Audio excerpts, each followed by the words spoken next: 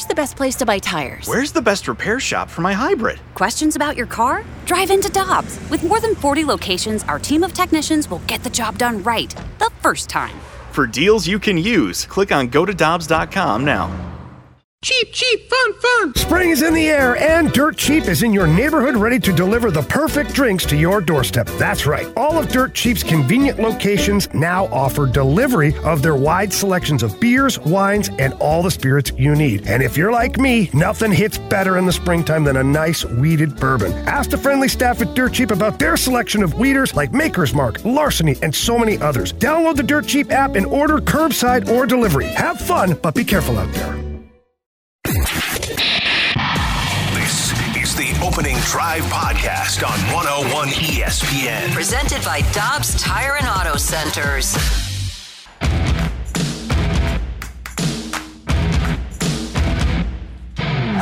Guess what day it is? Huh? Hump Day! Sunshine, lollipops, and rainbows. Everything that's wonderful is what I feel when we're together. Brighter than a lucky penny when you're near the rain goes disappears. Matthew Rocchio is just dancing up a storm here this morning in the studio. On Hump Day, it is April 19th.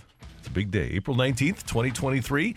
And the Cardinals' offensive woes are solved. Brooke Grimsley, Kerry Davis, Randy Carricker. It's great to have you with us on the Opening Drive on 101 ESPN. 7 o'clock time check brought to you by Clarkson Jewelers, an officially licensed Rolex jeweler. Am I wrong? No. Offensively. That's not offensive woes. I mean, well, Wilson Contreras' offensive woes have been solved. I think he is, he had that bloop single a couple of days ago that he was exasperated, like, well, thank you, finally. And now he's driving the ball out of the park. So, yeah, he has started to figure some things out. And Goldie figures some things out. Guys are slowly but surely coming around. Thank you. I see what you did there. See, Brooke, aren't you so happy? Yes, of course. I mean, it doesn't matter what happened early in the game with starting pitching. Oh man. There's nothing wrong rhythm-wise with the Cardinals right now, where for some reason one day the offense will be good and starting pitching's bad, and then vice versa.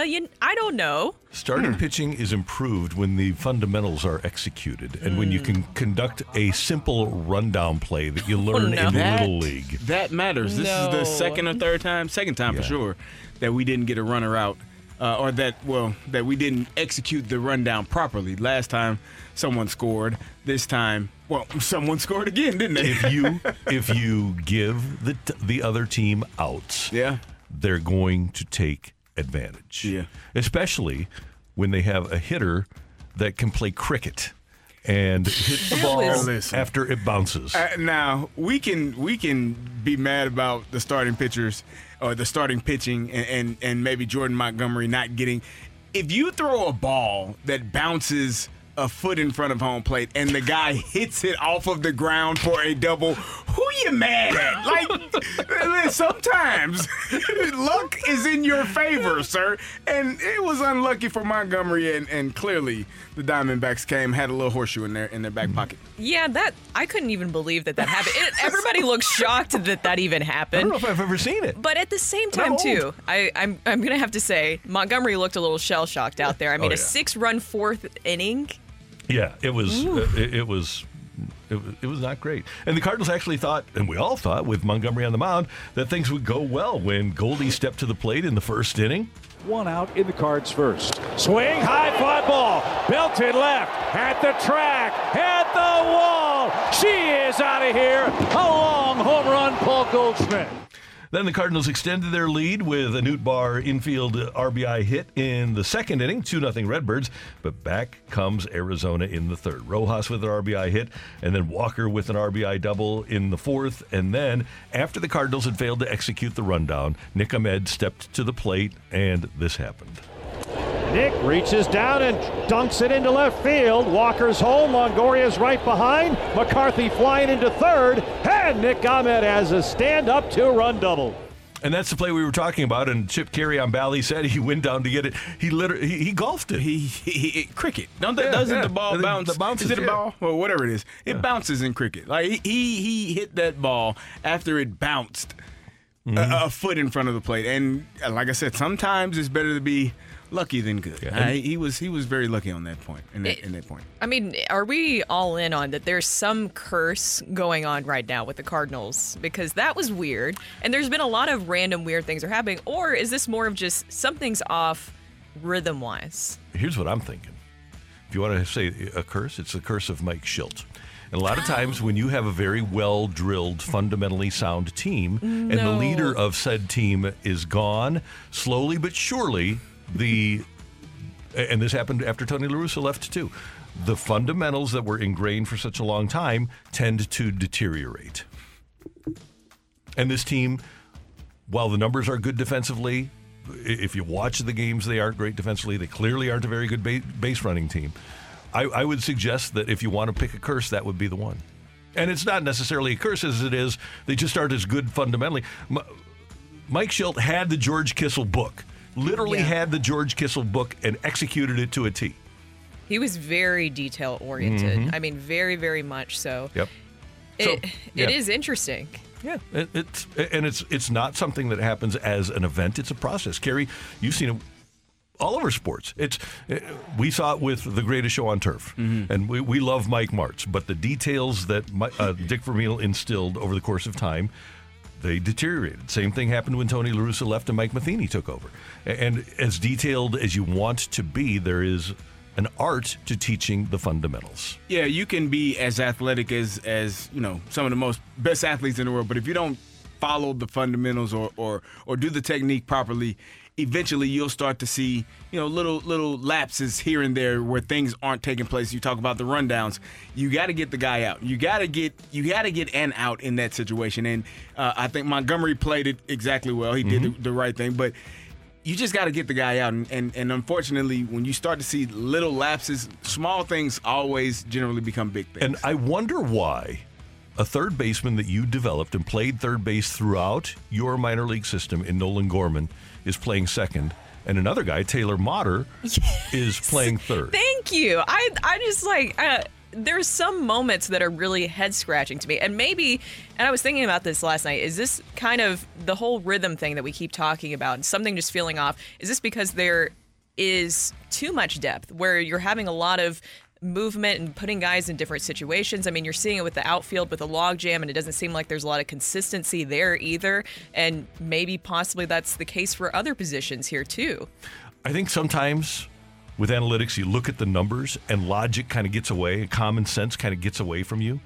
And the logical move, I think for all of us, you play the third baseman at third and play the utility guy at second. Now, maybe the Cardinals think that Nolan Gorman is a better second baseman than Motter is. But I would do two things. Number one, tend to have the guys at the position that they are best at. Yeah. And the other part of it is maybe they think Gorman is the better second baseman, which would be tragic if he's a better second baseman than Taylor Motter. But you also want to build up the middle. And I don't know what the case is defensively with Motter. I know that Gorman is clunky. I was told last year when he was in the minors that his defense was clunky. And it's not bad. Yeah. It just he's not Tommy Edman over there. Right. So, anyway, that is where the Cardinals are. By the way, they did come back after Gabriel Moreno hit a home run on the next at-bat. Carlson chips away with an RBI hit to make it 7-3. Longoria makes it 8-3, but back from the Cardinals, Contreras with a solo homer and RBI ground out by Burleson. And before the night was over, the Cardinal catcher had another home run. Driven toward right. That's well hit. That's near the pole. That ball is gone. It made it 8-7, but that's where the Cardinal offense stopped in the ninth inning, and they fall by a score of 8-7. And as was mentioned, yes, the Cardinal pitching left. Whenever you allow 8 runs, I would say that you probably have pitching that leaves something to be desired. It was not an ideal night for Jordan Montgomery, and he did pitch with some bad luck, but he still allowed 10 hits, 7 earned runs, struck out 2, and that's not Jordan Montgomery-esque, and allowed that home run. Didn't walk anybody in his 4 innings. Stratton came in with a career-high 48 pitches. Chris Stratton goes 2 1/3. It's another one I don't really get. Jojo Romero goes 1 2/3 and doesn't allow a run. And Jordan Hicks came in. Then Jordan Hicks came in. There we go. Gotta go. He did what he needed to do. Yeah, low leverage situation, and they did it. So Chris Stratton You got a game today against the Diamondbacks, and then a day off tomorrow before you start in Seattle. My guess is that you aren't going to be able to see Chris Stratton until Saturday. Yeah, probably. I mean, Randy, I'm not so. I went into yesterday thinking, okay, pitching.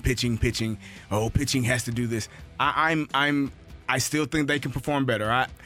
But when you are 2 for 9 with runners in scoring position, this Cardinals team is not getting the hits when it matters most. You got 2 men on base. You got bases loaded. You got multiple situations where guys are not driving in runners. There's a situation, I think it was Motter, where we need you to hit the ball to the right side of the infield to get the runner over to third. Situations like that with, I think it was no outs at the time. Situations like that, just simple baseball. Even if you have to sacrifice bunt and get it down the first base line, do something that is in the correct way. You talked about it, the fundamentals, the minor details of the game. That's what is needed in order to be successful. If you're not able to do those things, if you're going to pull the ball to the left side, well, the runner's not going to be able to go. Right. He's going to have to sit there. So just the minor details of the game, moving the runner over. I don't know how many sacrifice flies we've had this season. I off the top of my head, I don't recall many. But just the simple parts, aspects of the game are what's needed right now. You should be able to score in many different ways, Yes. to your point. And it feels like we're not seeing as much of that. I did like, obviously, the 9th inning rally there. Yeah. A lot of that having to do with Wilson Contreras, who, like we said, luckily seems like he's kind of coming to form. But here's my question to you guys. Do you feel like you're seeing a lot of individual plays on this team right now rather than just a full team game? And that's unfortunately the way baseball is, as Ron Washington used to say. That's how baseball go. But it's a shame that you can't get players to play a team game, to sacrifice themselves for the betterment of the team. Well, you even look at the dugout sometimes, and it's just quiet. Yep. And I know that last night Ollie said that Paul Goldschmidt told him, hey, I have a feeling we'll be able to come back. Luckily, they were able to rally there. But at the end of the day, it's another loss. It's an L. It's another loss. And you could just tell that it feels like the energy in some ways is off. I mean, even I brought it up goofily, what was that last week, that they need to have like a celebration in the dugout like the other teams are doing. Yeah. But it seems like you're missing something energy-wise. Yeah, it really does. And I don't know where that comes from. So the Cardinals lose 8-7 to the Diamondbacks, play the finale today, 12:15 over at the ballpark. NHL playoffs last night. Vladdy Tarasenko getting the Rangers going with their first goal. They took care of the Devils 5-1. The Lightning trampled the Maple Leafs 7-3. The Jets over Vegas 5-1. Vegas the number 1 seed in the West. And the Kraken knocked off the Avalanche. Surprised Colorado 3-1. NBA playoffs. Celtics rolled the Hawks 119-106. The Cavaliers took care of the Knicks 107-90, evening that series at 1 apiece. By the way, Celtics up 2-0. And Devin Booker with a big night for our Phoenix Suns as they beat the Clippers 123-109. And finally, they found a way in the second half to quiet Kawhi Leonard. Yeah, I mean, it was Kawhi was doing Kawhi things as he has been. I talked about him being a two-way player. When healthy, probably one of the best players in the NBA.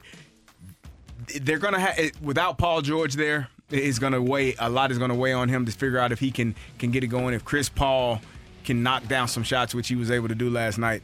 The Suns are the better team, but I think Kawhi might be the best player in the series. I just have to say, I know that we skipped by NHL playoffs, but Vladimir Tarasenko and Ryan O'Reilly scoring for their new teams last night. Also, well, they got him, right? Yeah, that Maple Leafs game, too. I don't know if you guys saw, they did like a crowd shot of the reaction. The Maple Leafs, I think we all know, their curse of getting past the first round and losing that game, the look of the fans' faces, because they got beat by the Lightning 7-3 in that game one. That is not a great way to start things out. No, we know about being cursed. You got to do special things to end curses. We are off and running here on 101 ESPN. That's Brooke, that's Carrie, I'm Randy, and coming up, a third run through the rotation. Got a rude awakening last night. Are we taking this bump in the road with one start out of 162 games in stride? Hope we are. That's next on 101 ESPN. You're back to the Opening Drive podcast on 101 ESPN. Presented by Dobbs Tire and Auto Centers.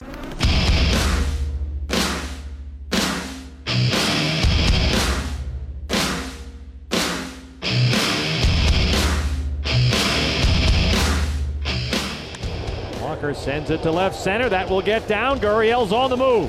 There's no throw, and we're tied at 2. An RBI double for Christian Walker. Nick reaches down and dunks it into left field. Walker's home. Longoria's right behind. McCarthy flying into third. And Nick Ahmed has a stand-up 2-run double. Moreno gets it up into that wind. Gabriel Moreno!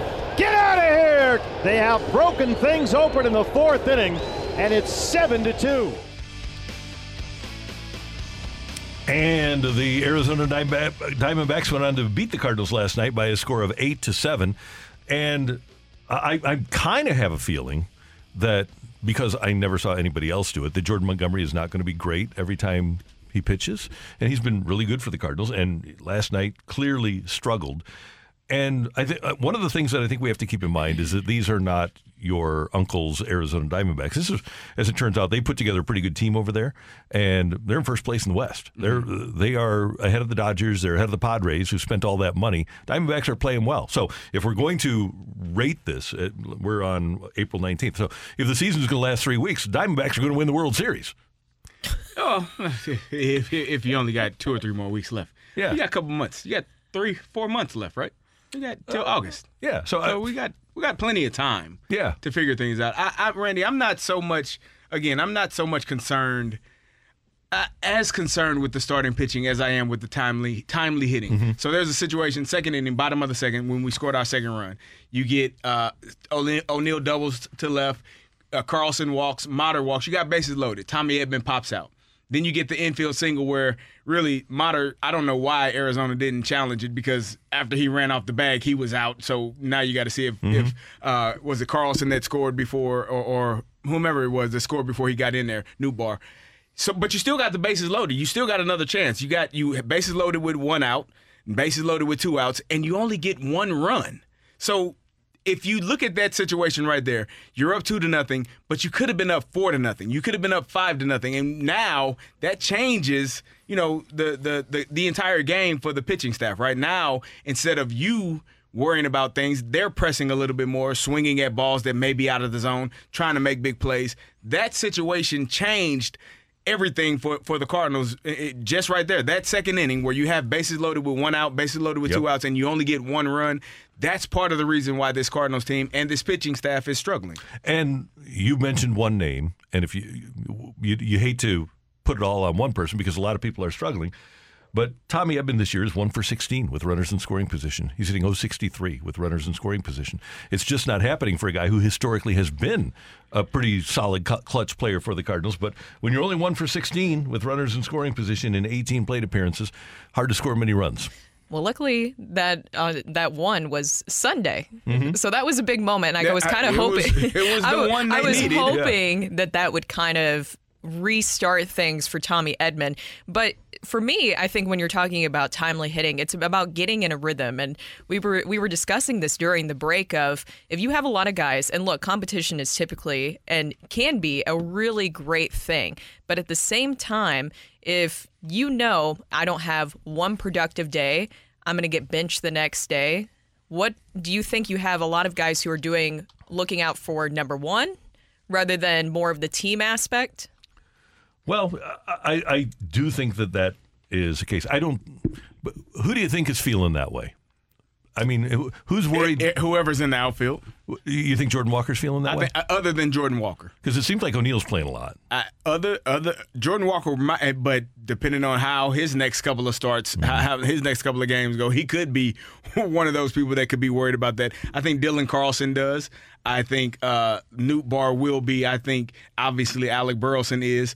I think those 3 guys and Tyler O'Neill, when he had his issue a couple of weeks ago with the not running out the throw to home, I think all of those 4 guys every single day are wondering about at-bats, whether or not – I don't think Nolan Gorman is. I think he's the DH. You're comfortable with him being there. Obviously, Goldie and Arenado, they're fine. But that outfield, yes. And Tommy Edman is fine for now because there's nobody else to play shortstop. And until somebody else comes here that can play shortstop with a rocket for an arm, then he'll be starting to worry about it as well.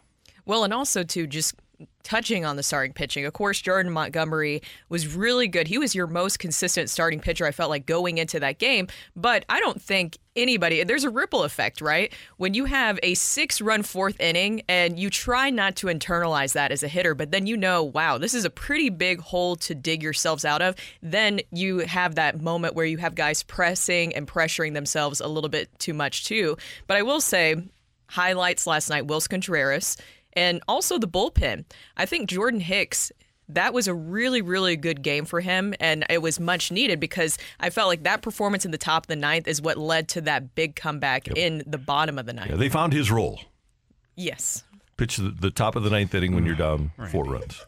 It ended up being a high leverage moment, right? There you go. It worked out. It ended up being a very important inning for him because of what happened after that. Now, Right? I'll say this. The 2005 Cardinals, and I know that this is just one snapshot, but the 2005 Cardinals had 3 really good outfielders, starting outfielders, and Reggie Sanders, Jim Edmonds, and Larry Walker. But even in that year, and no DH. So Taguchi played the outfield all the time and got 424 plate appearances. John Mabry played the outfield and got 274 plate appearances. You had J-Rod, John Rodriguez came up and got 176 plate appearances. There are plenty of at-bats to go around. And if you are worried that you're not going to play every day and you're letting that affect your performance, then shame on you. You just go out and perform. And don't even... If you're a good team and you have a lot of players, everybody's going to get opportunities. You don't want to have a situation where you only have 3 outfielders and you don't have anybody else that can play. I think it boils down to what Brooks said earlier a few minutes ago. It's about doing for what's best for the team as opposed to doing what's best for you.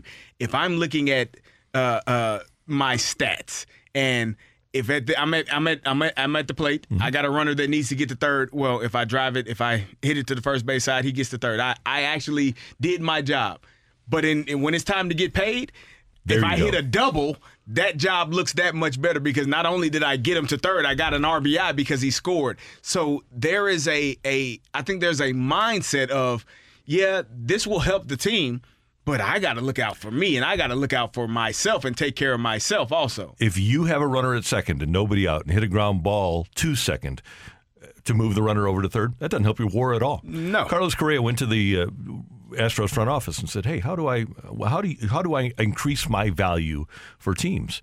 And you don't see any team play on Carlos Correa's part because that's one thing of it that analytics killed is team play. Because little things like we're talking about right now don't benefit the individual in terms of the way he gets valued by baseball. Which is why analytics stink. Yeah. Another day that we're campaigning to get rid of analytics in all sports. Some parts of it. Like if you're telling...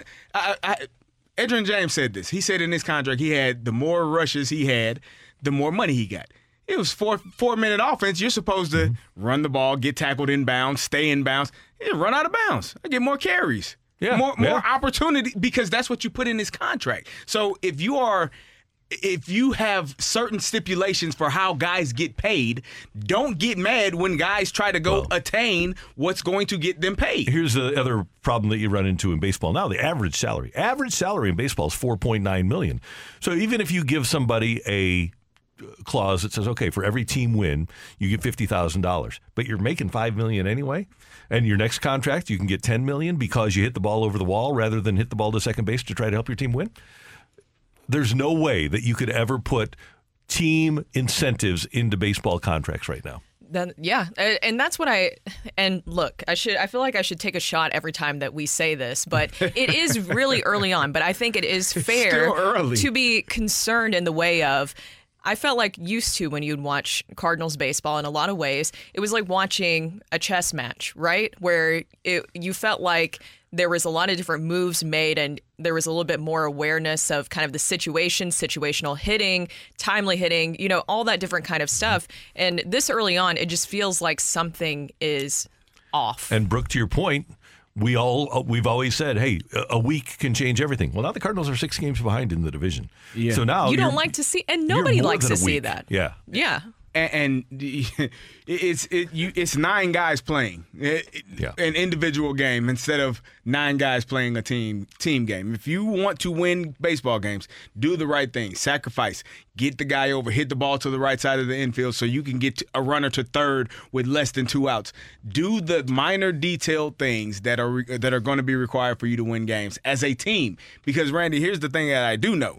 People that win, generally teams that win, the players on those teams are the ones that are going to get paid when they're playing high, meaningful games, playoff, important games. More eyes are being able to see you. And when you thrive in those moments, that's when you really get paid. And look, I felt like we said, too, very early on, is like, okay, you're playing some really good teams, really good offenses, really good starting pitching. We said that with the Blue Jays. We've said that with other teams. And the Diamondbacks, they are really good. But I don't think that comforts a lot of people in a lot of different ways, because what are you going to face in the playoffs? The best of the best. Yeah. Yeah, but can you really compare mid-April to the 1st of October? I mean, it's a different. You would at least like to see something going on. The teams will be different.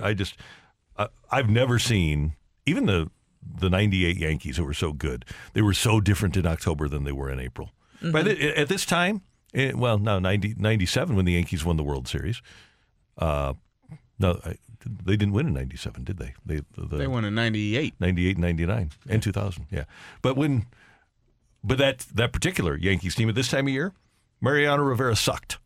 And Joe Torre had to bring him into his office after he'd blown like 4 saves in a row and say, hey, you're my closer. I don't have anybody else, so it's going to be you, buddy. And then he reeled off like 15 saves in a row and became Mariano Rivera. So I would be really surprised if the Cardinal team that they fielded last night was the team that we saw in Game 162. I would hope not. Yeah. For the sake of everybody. And by the way, the Braves are 14-4. I would be surprised if we saw the same Braves team on the 1st of October. The Brewers are 13-5. I'd be surprised if we saw the same Brewers team. And the Diamondbacks are 11-7. The Dodgers are a 500 team. The Padres are 8-11. Cardinals are 7-11. Padres are 8-11. Cardinals are right there with the Padres. We all suck. Coming up, it's Ask Uncle Randy. It's a beautiful spring day, Lewis. And if you got stuff going on in your life, we're closing in on May Day, kids. So if you got stuff going on in your life, you have some questions that you need answered from Ask Uncle Randy, well, that's what we're here for. Text in to the Air Comfort Service text line 314-399-9646, 314-399-YO-HO. Ask Uncle Randy with Brooke and Carrie assisting next on 101 ESPN.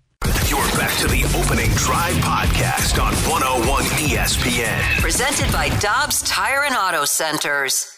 Got a question for Uncle Randy? Let him dive into his infinite well filled with wisdom to find you answers. Text 314-399-9646. It's Ask Uncle Randy on 101 ESPN.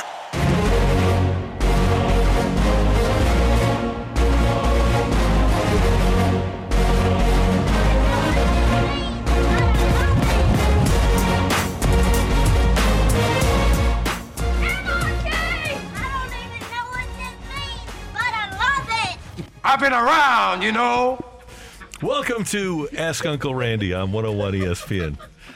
Good to have you with us. Why the Ricky Bobby ones? Yeah, you just got it. Okay. Ricky Bobby.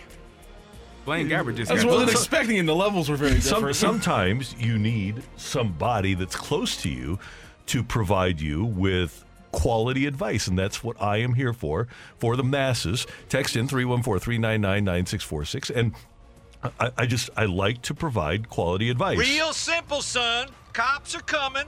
There's a kilo of Colombian Bam Bam under the car. Time to be a man.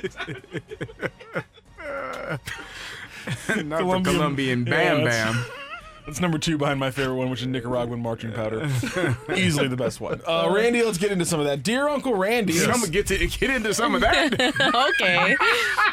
Yikes. It's a little early, right? What's your favorite Coke? Since the 2000 season, the Cardinals are 489 games over 500 with 4 MVPs, 1 Cy Young, winners of a Rookie of the Year, 4 World Series appearances, 2 World Series titles, and numerous playoff appearances. Why can't Cardinal fans relax and enjoy some baseball in April? The odds are that you're going to win a championship every 30 years, right? There's 30 teams, and one team is going to win a year, so those are the odds. And in the last 30 years, the Cardinals, I believe, have won a couple, if I'm not mistaken. in 2006 and 2011 and been to numerous. Your odds of obviously making it to the National League Championship Series are 1 in 15. The other part of it is, as we mentioned yesterday on this very program, that if you just look at the last half dozen years, the Cardinals are in the last 6 years. Before the All-Star break, they're 8 games over 500. They have a .507 winning percentage. In games after the All-Star break in the last 6 years, they are 82 games over 500. They have a .595 winning percentage. There's a plan in place that the Cardinals have. They do it every year. They give us the opportunity to whine and complain and moan in the first part of the season, and then we get excited in August and September, and they wind up playing in October. And by the way, playing in October is not a bad thing. I know there's a lot of people that say, oh, it's terrible that you lose games in October. You know what? Fans in Pittsburgh and Cincinnati would love, similar markets to this one, by the way, would love to be able to play an October game and go to an October baseball game. Fans in Cincinnati and Pittsburgh are October is football season. Yep, it is. Yep. And you know what? You have a point. I was texting with Joe Buck the other day about, because we were talking on the show about why Pittsburgh can't win. And he was talking about on 13 and 14, he was so hoping that he could do games in Pittsburgh because their fans were so electric when the team was winning. Their fans were awesome when their team was winning. Yeah. That's a great sports town, just like this is. It is. Isn't April draft time? October's draft time here in St. Louis. I'm saying in Pittsburgh. Oh, yeah. Do they care more right now about what the Steelers are doing? No question. Or in Cincinnati, too. They care more about what the Bengals are doing in the draft. They care more about what the Reds and Pirates are doing. The Penguins have won a few Stanley Cups, too. That's a fair point. Dear Uncle Randy, I'm 25 and my wife is pregnant with our first child. Yeah, Congratulations. It's a girl. My wife is, of course, going through all these changes, but for me, nothing seems real. What can I do to connect to her, and when will it feel real for me? Oh, about 2 a.m. Yeah, it'll feel real. And I get totally where you're coming from at your age. You're going to be a dad, and I think that's the thing that you have to think about. But I think Carrie, you can weigh in here too because you've been in the same situation. But until you see a completely helpless little body, little human being that you know is your responsibility to guide through life, it really is hard to have it be real until you see it. Yeah, once the child is there and that child is crying in need and you hug her and you comfort her and now she's not crying anymore. It will be very real. The delivery room will be a very real experience. Yeah. It's a real experience. You will be prepared. I got yelled at that day. Did you get yelled at that day? I no, but listen, Randy. We'll talk about it another time. And you know what? But every guy gets yelled at. I'm not casting any aspersions. Yeah. So it'll be real when just in this moment, comfort your wife. Yeah. Make sure she's comfortable. Make sure she's doesn't need much. If there are going to be some odd requests as far as taste buds and things, smells. Just Wolfie's hot dogs. Just go ahead and do whatever she's asking, and you'll be okay. Yep, and I guarantee you that if it doesn't feel real, once you have it in your arms, it'll feel real. This is springtime because we got a lot of people pregnant apparently. My wife and I are expecting a baby. Congratulations. Congratulations again. We have 2 girls who are already young teenagers, and they seem worried that they'll be forgotten when the baby comes. How can I make sure they know nothing will change? My advice would be tell them to wait 6 months and realize how great it is when you're 15 and your parents aren't over your shoulder about everything. That'd be great. Well, first of all, things will change, but you will always love your older daughters. And I think it is important, because you're sensing that they feel this way, to treat them the way that you always have and maybe do extra special things. Get them out to the zoo before the baby is born. Do stuff with them and just talk about the baby and offer them the opportunity to be a part of the process, because it's always nice to have help, right? If you have some help with a baby and those girls are old enough to be able to do it, that's a good thing, but you have to encourage them that they're going to be able to be part of the process. I think one thing I've learned, when you have multiple kids, is you have to spend time alone with each of those children, doing things where it's just me and you today. It's just us two. We're not going to involve your siblings. It's just we're going to the movies. Forget those guys. Just to make them feel a little bit better, and you do that with each of them. By the way, let's see. I'm just thinking. So we've got 6 months here that we're months away from having babies, and I'm thinking that the Blues had an 8-game losing streak in Oh, my October. God. I'm just thinking that that's the case. Is that where we are? That's where we are. About 6 months ago, yeah. Oh, dear Uncle Randy or Cousin Carrie, I'm pretty antisocial, and I've been told I need to put myself out there more or, quote-unquote, be more confident. Can you explain what that means and how to actually do that? So I am, Brooke, you may not know this about me. I'm extremely antisocial. I would rather sit in the house than be in big functions and big events, but it is a requirement from time to time because, we have to be different places. What I would say is do what's comfortable to you. If you are told that you're antisocial, meaning, you're not comfortable in certain environments, that's fine. Little doses. Don't do too much where you feel overwhelmed, because then you'll really, pull back completely and won't be involved at all. Just take little doses of people and people that you like, because, when you don't like a lot of people, it's kind of tough to be in those environments. So, people that you enjoy spending time with, small doses of it, and not, don't overwhelm yourself, because you will really pull back and not want to be a part of anything. Yeah, I agree. I think one big thing, I don't know if this person does this or not, but sometimes we get too stuck on social media and thinking that that's our human interaction. Oh, yeah. That's not real human interaction. You have to get out, even if it's just, going out running errands or, different things, just to get used to it. So you're not exactly having to directly talk to people. Just getting comfortable being around other people, I think, helps a lot. But I also get it, too. There's times, especially with this job, as you're mentioning, you're talking to people a lot. And there's days that I'm just like, I don't want to talk to a single person. Right. If I don't see a human being today, that's fantastic. So that's not terrible. It's a balance. And I think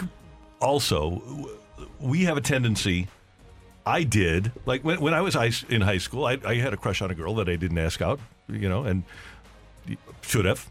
And you're still thinking about this, Randy? Oh, yeah, but I think as younger people, absolutely, we're different. But Brooke, from a female perspective, if a guy asks you out, the odds are pretty good that the girl's going to say yes. So I think you need to develop some not develop, just know that you are somebody that you should be confident, because you have a good personality, and even if you feel antisocial, you aren't. Can I tell you something not to do? Can I tell you something not to do? Yeah, sure. Because, for example, I went to Target the other day by myself. I love my Target trips. I don't like to be bothered at Target, which, I mean, if you're shopping, you're just kind of zoning out. I feel like, especially for females, I like to go and stare at things. And so you don't love Target. Target is a very special place for me. So I go in, as soon as I walk into Target, this guy locked eyes with me. And it was a look that only females will understand, where it's like, uh-oh. Like this is creepy. Like I'm in his little radar. So I was like, this is making me uncomfortable. God. He started following me, and I was like, okay, I'm gonna walk really fast. And so I go in and out of aisles. I go all the way back to the aisle with paper towels and toilet paper, which is kind of secluded way in the back. And I'm like, okay, I lost him. All of a sudden I go to grab the paper towels. I turn around. He's right there. And he was like, hi. And I'm like, hi. And he was like, oh, I think you're really pretty. And I was like, thank you. And he was like, can I get your number? I don't like using dating apps or swiping. I like to meet people in the authentic way. And I was like, I'm engaged. Sorry. And he was like, yeah, but I don't know any other way to meet people. I'm like, dating apps aren't terrible. That's where I met my fiance. And then I'm like, okay, somebody watch me go to my car. That's a little much. So in fairness, and for this person that seems to be introverted, it's okay to have conversation, and it's okay to be told no. I mean, you got a 50-50 chance when you see a pretty woman a beautiful woman at the store. Don't follow them though. Do not follow them. Yeah. Excuse me. Hey, how are you? Nice. Hey, you got a few seconds? You don't, because that becomes stalking. Yeah, it does. That's a little bit different. But get out, have conversations. meet different people, be in environments that you are comfortable in. There's the key. And don't make yourself overwhelmed. Because, Randy, I am extremely introverted. Most of my friends, when the pandemic hit, they said, hey, you've been preparing for this your whole life, haven't you? I said, I knew it was going to come in handy. I don't need nobody. I'm in the house. On the confidence thing, just fake it till you make it. Yeah, there you go. Yeah. Well said. Yep. You just gotta just. I mean, you're never. You gotta put it out there in the world. You're never gonna feel it. You just gotta put it out there. Thank you, Matthew. Thank you, Randy. And thanks very much for your texts. We do appreciate them on Ask Uncle Randy. Coming up, we've got Take It or Leave It. More texts at 314-399-9646, 314-399-YO-HO. Tioli coming your way on 101 ESPN. You're back to the Opening Drive podcast on 101 ESPN. Presented by Dobbs Tire and Auto Centers. It's time for Take It or Leave It. Want to say something? Want to put it out there? If you like it, you can take it. If you don't, send it right back. Get your text into 314-399-9646 and give us your Take It or Leave It. Brought to you by Gloria Lou Realty. Visit GloriaHasTheBuyers.com and start packing. That's my final offer. Take it or leave it.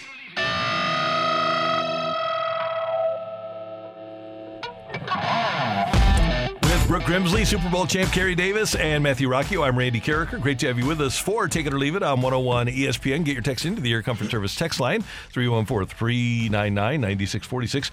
Guys, take it or leave it. Draymond Green has cost the Golden State Warriors a chance at a championship by getting suspended for tonight's game. I'm going to leave that.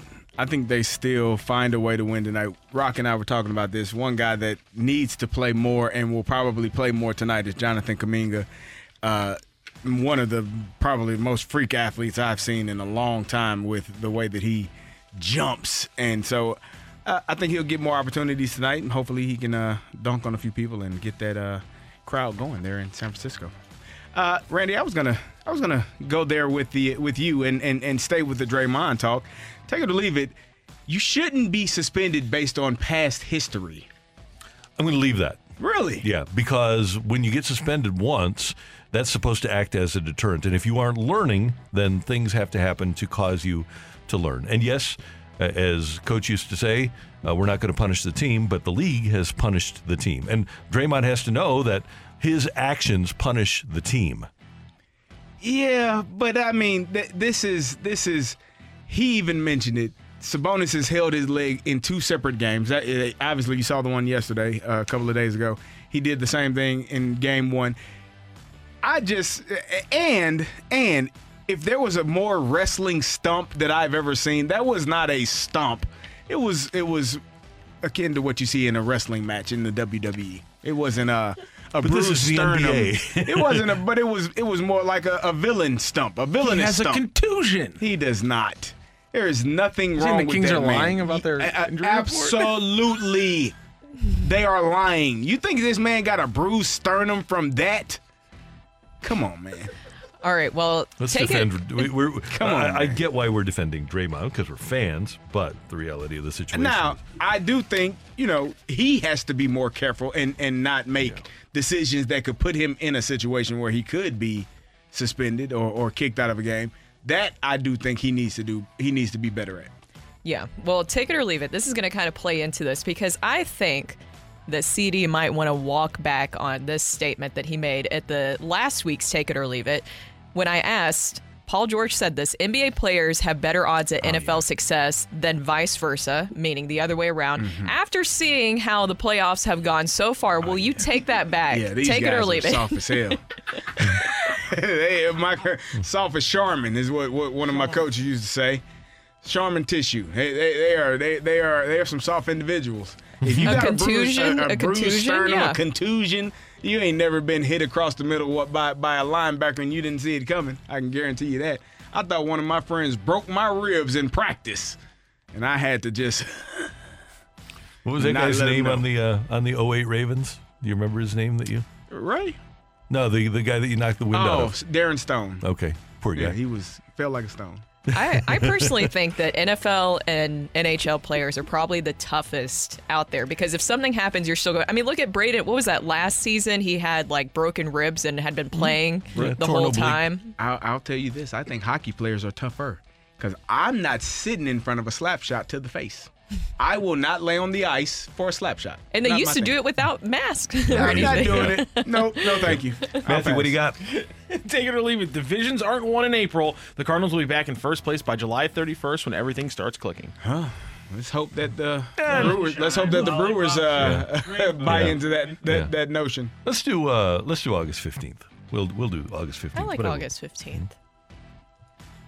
Take it or leave it.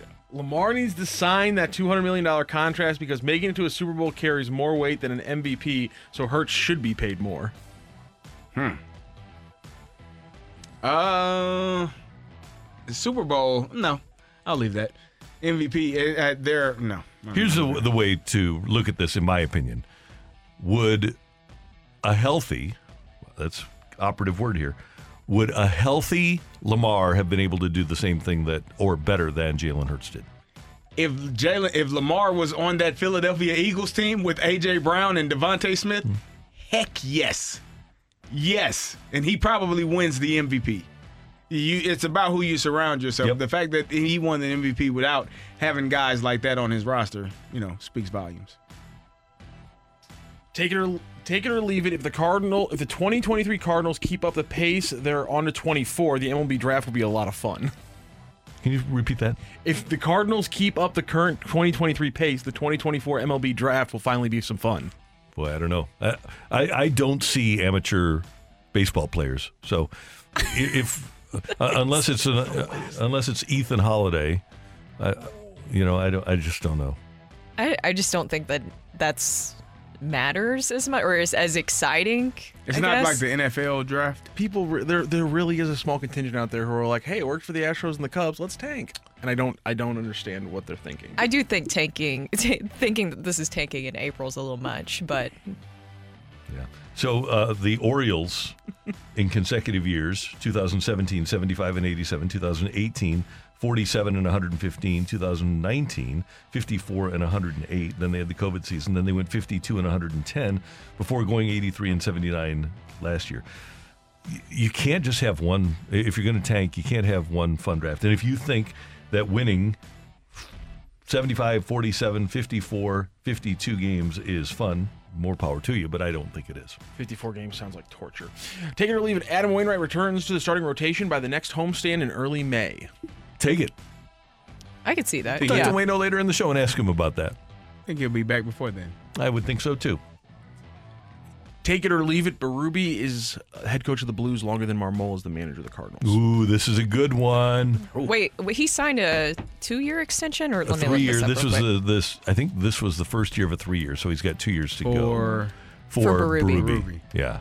So he's got 2 more to go? Yeah. Yeah, so he signed Take a 3-year. You said that Berube will be here longer? Yeah. Berube's here. Berube's still the coach of the Blues when Marmol gets fired by the Blues. I'm going to leave that topic alone because I don't want to wish any man to lose his job. I don't either, but I'm going to leave it anyway. I think. Here's why. I think Ali is extraordinarily secure. Yes, I think. He's newer into his career. Yeah. I think you generally would go with the guy that just started as opposed to, the other guy that's been there for a while. Take it or leave it. After Burrow and Herbert get paid, the Chiefs up Mahomes' AAV to over $60 million. Take it. I'll take that. Yeah. They're going to at least 55 if they're making 50. And here's the thing. If any franchise knows what they're doing, Chiefs years ahead thinking. What do you think, Brooke? $60 million for Mahomes? Yeah, I'll take it. Yeah. Blaine Gabbert just signed as a backup to the Chiefs. How about that? Yeah. Oh. I thought he was going to retire. Congratulations to Blaine Gabbert. Yeah, Chad Henne retired. That's a good gig. Really, it's the best gig. I feel like that's like the dream gig. Chase Daniels. Yeah, pretty good. I'm going to retire. What if we can give you the best backup spot in the league and you're only 4 hours away from your hometown? I am not retired. I'll be there.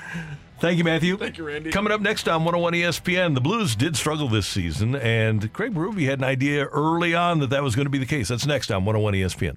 You're back to the Opening Drive podcast on 101 ESPN. Presented by Dobbs Tire and Auto Centers. A fresh perspective on the day's top stories. It's the Opening Drive's Fresh Take. Brought to you by Schnucks Rewards. Reward yourself. Earn 2% back on every purchase with the Schnucks Rewards app.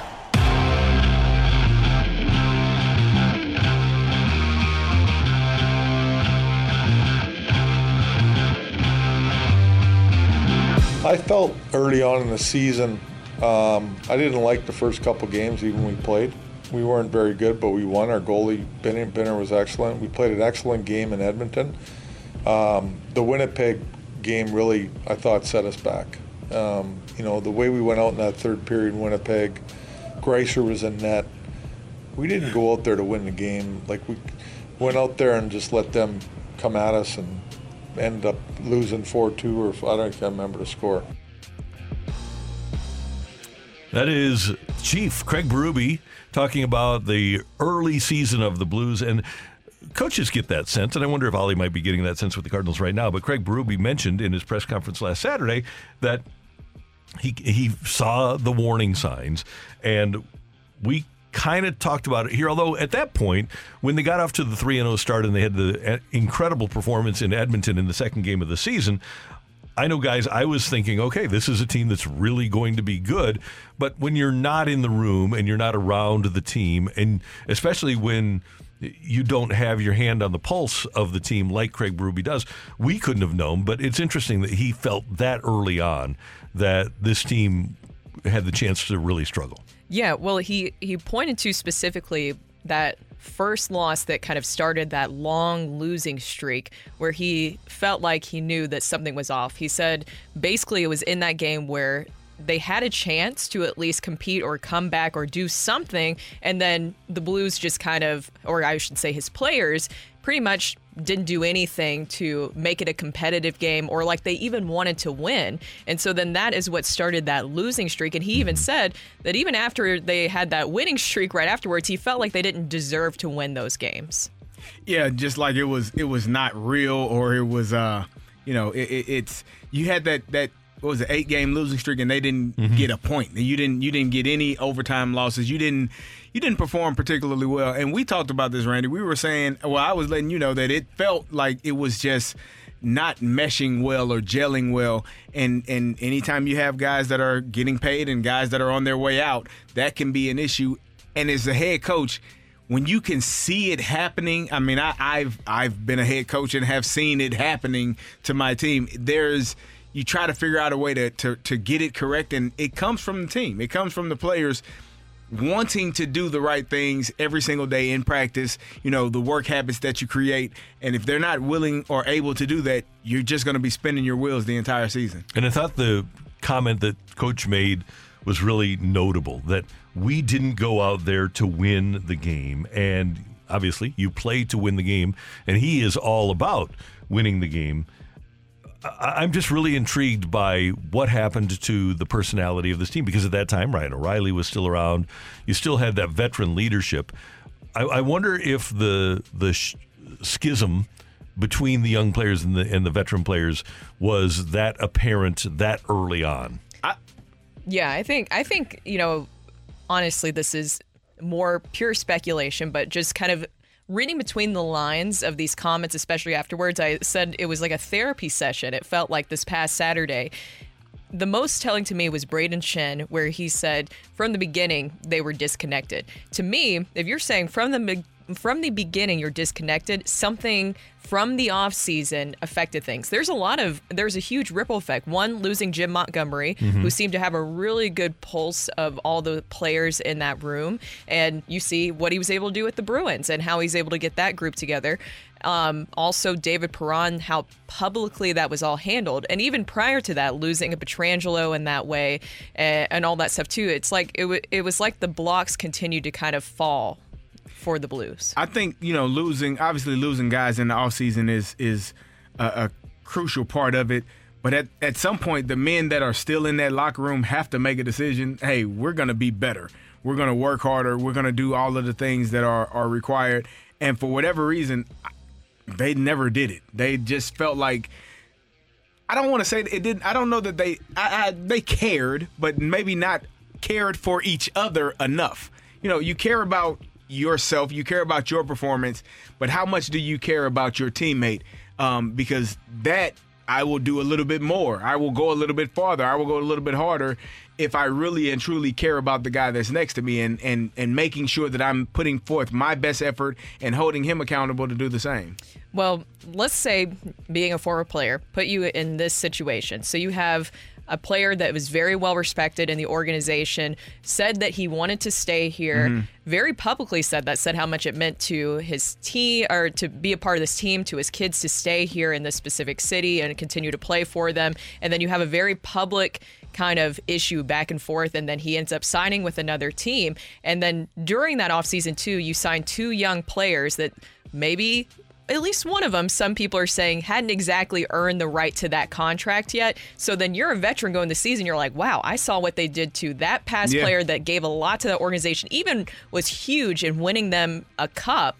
And that's the treatment it gets. I'm a veteran. I know where my contract's at, and I see what's happening here, that they're going to put this on the young players. We're already kind of moving that way forward. And you're like, okay, well, if you're going to invest in these guys, then I'm going to go show you. All right, then they can handle everything. And that's where that I felt like that disconnect possibly could have happened that so early on in the season. And isn't it interesting that I think it was Panger that told us that Jim Montgomery had the text chains with so many of the different groups of players, and he was kind of a conduit between the young players and the veteran players, because he obviously coached college hockey. He understood them. And as we've mentioned, you bring in Craig McTavish, and I think the only logical conclusion we can reach is when you hire a coach and he's gone after a year that you feel like you made a mistake. But here's the other thing. Mike Van Ryn inherited Jay Bouwmeester and Alex Pietrangelo and Carl Gunnarsson, and Parayko certainly was an ascending player when he got him. But you look around now, you look around the league, why weren't the Blues able to get more out of a guy like Vince Dunn, who's playing very well in the playoffs now for Seattle? Why weren't they able to get more out of Jake Wallman, who's performing really well? Why did Nico Mikkola step up, and why is he playing well as a playoff player for the Rangers when they couldn't do it here? And you wonder now if those players were underserved in terms of the way they were coached by their position coach here, because there really is no good excuse otherwise for those players to go elsewhere and thrive when they couldn't here. I think, it comes down to the players. It's about guys really caring about one another. And to your point, if I am a player and I saw that the team didn't re-sign one of the veterans, one of the guys that I felt like was the key component, or one of our guys, I'm not gonna be mad at my teammates about that. I mean, as players, we want everybody to get paid. I want to get paid just like you want to get paid. And so if you're getting your money, cool, perfect. Now I'm gonna get my opportunity. If I don't, I'm not going to I shouldn't hold that against the player.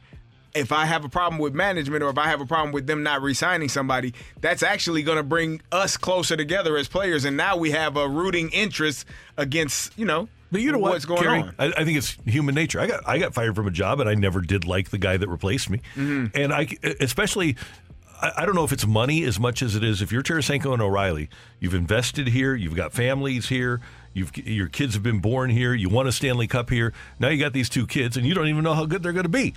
And they're getting the money. Yeah. And they're getting to stay. That's the thing. They're getting to stay. And I think that's what started everything kind of spiraling out of control. And to your point, maybe not having that voice in the locker room to be that voice of reason for both parties, and saying, hey, this is just the business. You can't take professional sports personally. It's business. And when you start looking at it as business, you understand, hey, those guys are younger, we're getting older. It's at some point O'Reilly and Tarasenko ushered someone else out of a job. Yes, they did. It's business. Right. It happened to you. You did it to someone before. So it's part of the business. If they don't want you here, play your best, do your best, and then you move on. Let me throw another thing here, because these players pay attention. If you're Ryan O'Reilly and Thomas gets the contract, and we like Robert. I think Robert has a chance to be a really good leader. But if you put yourself in Ryan O'Reilly's shoes, and Doug Armstrong is saying, this guy's going to be our captain someday. That would be frustrating. Yeah. It would be tough to hear. But at the end, I can't be mad at Robert for that. No. But I think it just changes the dynamic in the room. Exactly. Like, now you're telling me what it is, and some people handle it differently. We saw how Brett Favre handled Aaron Rodgers being in the quarterback room. We really kind of saw a little bit how Aaron Rodgers handled Jordan Love being in the quarterback room. Some people handle it differently. Kurt Warner, he may not have been happy when they drafted Eli, but he essentially helped and showed him how to become a quarterback. Like he didn't badmouth him or go out of his way to be disrespectful, and he was a Super Bowl winning quarterback. It's funny because I was thinking the exact same thing. When Warner got benched for Bulger, the first phone call that Bulger got was from Kurt Warner. And later in that season, game in Chicago, and Martz tells Warner to get ready when they're behind and Bulger is struggling, and Warner says, no. You pick the guy. You've got to let him battle through this stuff. And he just handled it with complete class. And Kurt Warner went on and still became a Hall of Fame quarterback and still led another franchise to a Super Bowl. Yeah. So I think if you still see, and it's hard, as you mentioned, just kind of not to internalize all that, though, because when you see those two big contract signings, you know that you're going to be coming up with a contract issue here soon. You're looking at that and you're like, oh, okay, look, the players will try to say, oh, I'm not paying attention to that. We'll figure it out. No, they know what the cap space is. They know basically what is going to happen to them. And also, too, you have two young players that even if they haven't, quote unquote, completely proven themselves yet, they're going to get a big check either way. I can see how that can definitely split up that locker room in a lot of different ways. And also, too, you lose a coach in Montgomery who was doing a really good job of kind of gluing these guys together despite the age differences. Yeah, better get some more competitive guys. If your coach is saying that we didn't go out there to win with this group of guys, they better get more competitive guys this coming off season. That is today's Fresh Take. Brooke, Carrie, Randy. Coming up, Birdwatch here on 101 ESPN. You're back to the Opening Drive podcast on 101 ESPN. Presented by Dobbs Tire and Auto Centers. We're flying down to the field to give you the latest on your St. Louis Cardinals. This is Birdwatch on the Opening Drive.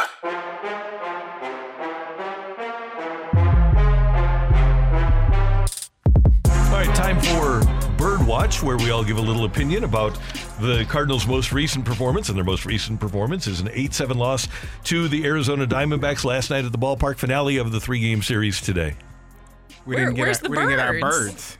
We do need our bird. There's a bird. I don't know if that's a cardinal, but it's a bird. No. Mine is probably more like a pigeon. Do you know what? Do you have a cardinal sound? I'm not a bird sound kind of guy. I don't even know what any of the birds sound like. I got up there on a ladder with a microphone, and I didn't know. I couldn't see what bird it was, okay. so I just heard the bird. So it might have been a cardinal, might not have been. What was Marshy doing on the roof? What was he doing? I don't know what you're talking about. He was in the studio. All right, what do we got on the Birdwatch? Well, mine is going to be, I'm going to take the sunshine and lollipops approach with my bird watch today, because I mentioned this earlier, but as we, there we go. It kind of startles you every single time. It scares me because this song was used in the Texas Chainsaw Massacre, and so that's what I think about. I don't think of actual sunshine and lollipops. Can we get the sound where she says whack after the song? Whack.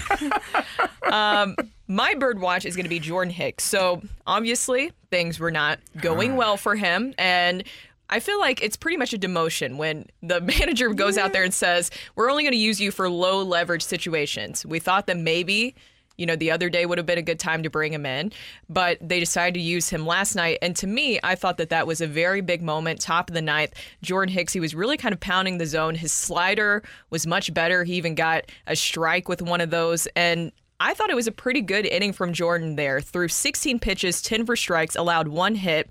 And I thought it was pretty encouraging, struck out 3. And then what the Cardinals were able to do in the bottom of the ninth was really rally a comeback. So I thought that was huge for Jordan Hicks in that situation, in this new role, especially when it seems like he's fighting for a job right now. I think that has to make him feel so good today, right? Yes. About himself and knowing that he can do it again. And hopefully it'll be a situation where if they do put him into a high leverage situation, he's able to relax and do what he did last night. Yes. I thought it was really good for him to get out in that moment. 3 strikeouts, gave up a single. But just, you saw, it was funny. I don't know if you all caught this. The umpire was behind the plate jumping because he didn't know. I don't know if the ball is coming so fast, and I think it's having so much movement. And I think that what that gave me the idea was if the umpire is behind the plate jumping, how is he going to be able to call balls and strikes? And this might sound crazy. Maybe his stuff is too good for the people that are trying to decide if it's a ball or a strike. Well, what he does is he goes to Wilson Contreras and says, that sounded like a strike to me. What do you think? Exactly. But I think, it was not a great start to the season for Jordan Hicks, but you can't do anything with him at this moment, so you should be rooting for his success because a successful Jordan Hicks is beneficial to this team. Absolutely. CD? Mine is... All right. Thank you, sir. Mine is... I like how you Cardinals. waited. Yeah. Excuse me. All right. Mine is the Cardinals hitting. We talked about the timely hitting. They are fourth in Major League Baseball in batting average at .269, but they are also tied for fourth in all of Major League Baseball in grounding into double plays. And so that goes to what we talked about. When you get guys on base, not able to move them over, runners in scoring position, they have struggled. They were 2 for 9 last night. The timely hitting, you're getting hits when nobody is on base, but then when somebody's on, you're either grounding into a double play, not able to move them over, or not driving in runs, which is causing your team to not be able to win games. And that situation in the second inning with Jordan Montgomery, with the Cardinals on having multiple opportunities to get runners in, bases loaded, 1 out, bases loaded, 2 outs, and you only get 1 run, that changes the trajectory of Jordan Montgomery's outing if you're able to get 3 or 4 runs in that inning, and now you're looking at a 4 or 5 run lead as opposed to just a 2-run lead. So I'm going to continue to pay attention to what these batters are doing. When you got runners on and runners in scoring position, are you able to move them over? Are you able to get them home? Because if not, it's going to be a long season for this pitching staff. Yeah, and hopefully the cream will rise to the top and they'll, as the analytics folks say, regress to the mean and do what they've always done. Guys, I'm going to talk about somebody who's not a problem. And that is the defending National League MVP, Paul Goldschmidt, who was 2 for 5 last night, had a home run. Yes, he did strike out a couple of times. But last year, in winning the MVP, Goldie had a 981 OPS. He had 317 with a 404 on base, led the league with a 578 slug for a 981 OPS. This year, he's hitting 328. He's got a higher on base. He's getting on base 44.9% of the time, and his slug is 516 and 964 OPS. This guy turned 35 last September, and he is as good as he has ever been. And if I'm the Cardinals, I would go to Paul Goldschmidt and say, look, I know that you're signed for next year, but do you want to sign on for another year too? That's not a bad idea. I know they did it with Matt Carpenter, and it didn't work out very well, but I would rather have Paul Goldschmidt nailed down in here, especially now with the universal DH, than have him walk away and go to like the Astros or something to end his career. Oh, did I need my bird? Oh, no. I mean, if you want your bird noise, I can give it to you, then that's fine. There we go. There we go. Good. He's awesome. He's so numbingly consistent. Yes. You take him for granted. We do. Yeah. He's really, really, really good. Yeah.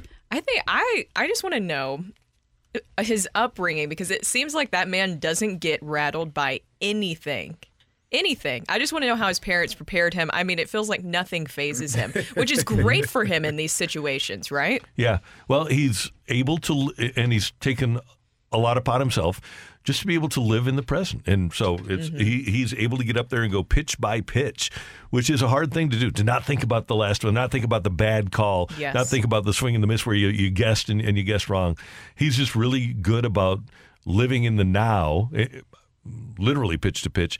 And if you're not thinking about the last thing, you have a chance to do really well. I wonder if there's just kind of a backstory where, do you remember Roger Federer, when he was playing, he used to be a hothead, and then all of a sudden he just kind of leveled out, and that's when he got to that elite tennis status. I wonder if that's something that could be the backstory of Paul Goldschmidt. It'd be interesting to find out. You know, when Tony was running the Diamondbacks, he said that Paul Goldschmidt was the closest thing to Albert Pujols that he had ever seen. So pretty high praise from TLR. Yeah, I would say so. That's the Birdwatch here on 101 ESPN. Coming up, nobody won yesterday. Nobody won yesterday. Of course they didn't, Randy. You won yesterday. I did? I didn't remember. I didn't remember, Kerry. You're so used to bludgeoning people, you just forget how. You forget nameless faces at this point, isn't it, Randy? You are a monster. So, yeah, some serial killers remember the names of every single one. Not Randy character. You just, next one. We do need a fighter. I hate to paint it in those terms, but we do need a fighter for the fight at 314 399-9646. Just text in the word fight, and hopefully, well, maybe not. Matthew will pick you as a random fighter next on 101 ESPN. You're back to the Opening Drive podcast on 101 ESPN. Presented by Dobbs Tire and Auto Centers. Welcome to the fight. In the red corner, Average Joe Listener.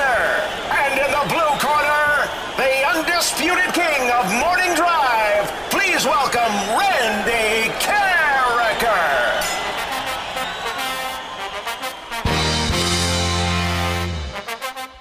Welcome back to the Opening Drive. I'm Kerry Davis, joined by Brooke Grimsley, and it is time for the fight. And our fighter today is Lewis. Lewis, how you feeling? I'm doing good today. Are you ready? How are you guys? I'm Good. wonderful. Are you ready to take on Megamind? He's kind of on the roll here. Are you ready to take him on? I am. Actually, I'm previously 1-2 against Randy. I played him before, won one, lost one, and then I played him at Adam Wainwright's Trivia Night and lost. Okay. So I'm looking for some revenge. All right, well, this is the perfect time. All right, here we go. Happy birthday to one of my favorite teammates, Troy Polamalu. Out of which school was Troy drafted? Is it UCLA, Oregon, or USC? I'm going to go with USC. Clayton Kershaw just became the 13th pitcher to win 200 games while only playing for one franchise his whole career. Who is the only Cardinal on the list? Is it Adam Wainwright, Bob Forsch, or Bob Gibson? Bob Gibson. On this day in 1997, the St. Louis Rams traded up in the first round to select this lineman: Orlando Pace, Kevin Carter, or Wayne Gandy. I'm going to go Orlando Pace. Who is the current Major League Baseball active leader in career strikeouts? Zach Greinke, Justin Verlander, or Max Scherzer? Max Scherzer. All right, we'll double check our score and bring in Randy Carricker. Well, Lewis, how do you feel about this opportunity to take on Megamind? You feel like you did pretty well? Yeah, I feel like Randy and I are always close, so I feel like he's always getting the better of me. So, hopefully we got some mind games going. Hopefully I lit my Miles Michaelis stage before coming on here. So, well, Randy, say hello to Lewis. He said he's had an opportunity to go against you in the fight and at Adam Wainwright's Trivia Night. Oh, okay. Good to have you with us. Thank you very much for listening, and thank you very much for participating today. We do appreciate it. And he said you're going to need some good luck. Okay. Well, I may have said that, but okay. Here we go. Good. Happy birthday to one of my favorite teammates, Troy Polamalu. Out of which school did Troy get drafted? That would have been the University of Southern California. Fight on. USC. Fight on, yep. Clayton Kershaw just became the 13th pitcher to win 200 games while only playing for one franchise his whole career. Who is the only Cardinal on the list? That would be the best Cardinal pitcher ever, wouldn't it? Bob Gibson? I think it would. On this day in 1997, the St. Louis Rams traded up in the first round to select this lineman. So they actually traded the number 6 pick, traded down, and then the Jets traded down.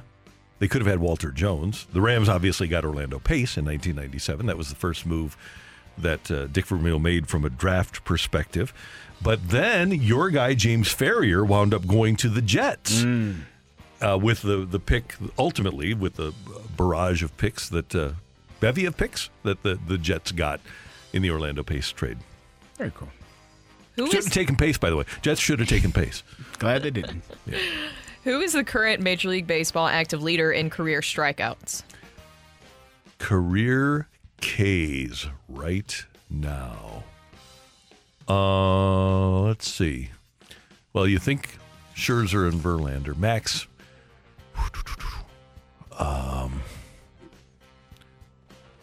Max has had the 300 strikeout seasons. So that just seems logical. But I will use the lifeline just in case I'm fooling myself here. Zach Greinke, Justin Verlander, or Max Scherzer? I'm still going to go with Max Scherzer.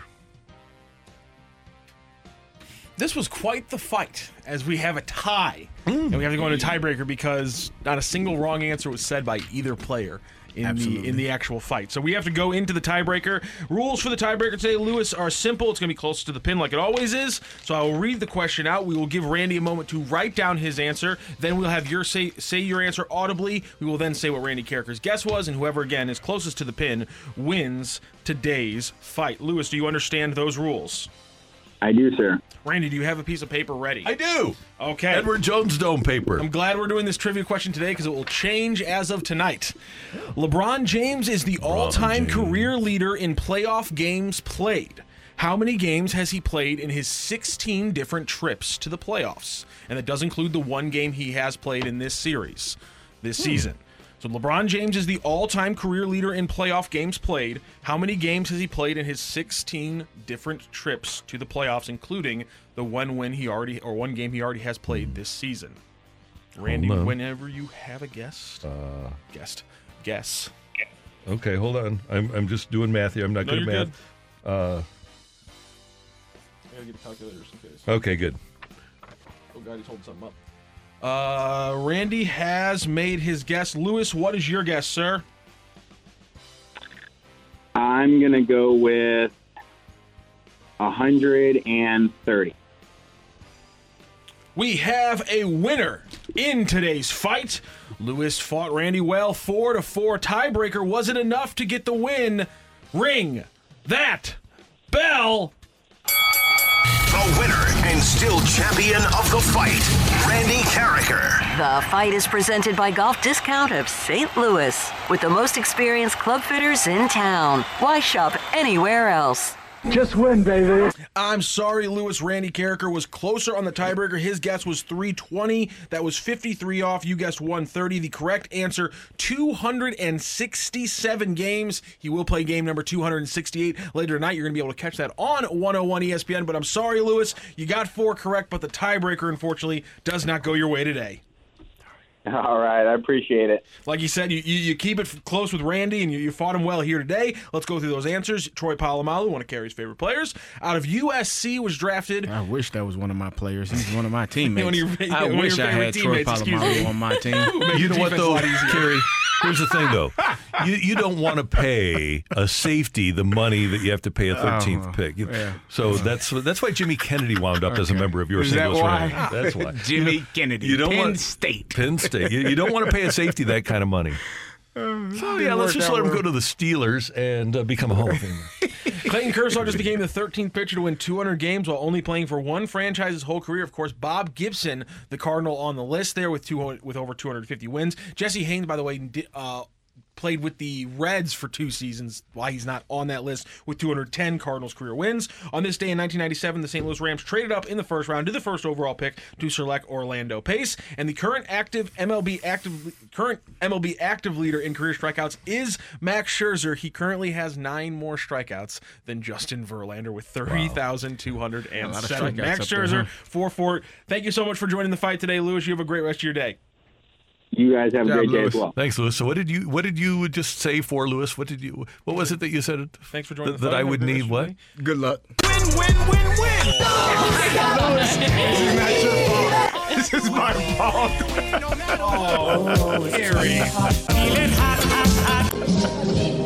I love it. Hey, Kerry. Kerry. Get over it. Oh my God! Also, hold on a second, Lewis. You did good. This is for you. Go crazy, folks! He did good. Of course, this is also for Randy. Go crazy, folks! Go crazy! What else you got, Randy? Just another day of Work. It's light work, though. It's easy work. Oh, For Randy, yeah, it's easy work. Easy work. That light work. That's just Lewis did so well. No, because he sucks you guys in. He hears everything I say. Okay, and he can tell me 3 weeks from now what I said today. So he sucks you guys right in. So consider yourself sucked. Oh, God. My apologies, Lewis. Didn't mean for that to happen to you. Oh, my God. Randy's showboating right now. Showboating. But Lewis did a great job. I would love to hear this. Oh, man. That's one of the best movies ever. It really is. My Cousin Vinny. Oh, you like that movie? I do. Okay. Well. Damn it. Oh my gosh. Utes. Yeah, 2 Utes. The two I would love to hear this. You know what Lewis's winning percentage is today? 0.0. It's all Carrie's fault. It's all Carrie's fault. I love it. All right. Here's the thing with sports. Is there a youth problem with a Ute problem? Oh my God. With sports? It's next on 101 ESPN. You're back to the Opening Drive podcast on 101 ESPN. Presented by Dobbs Tire and Auto Centers.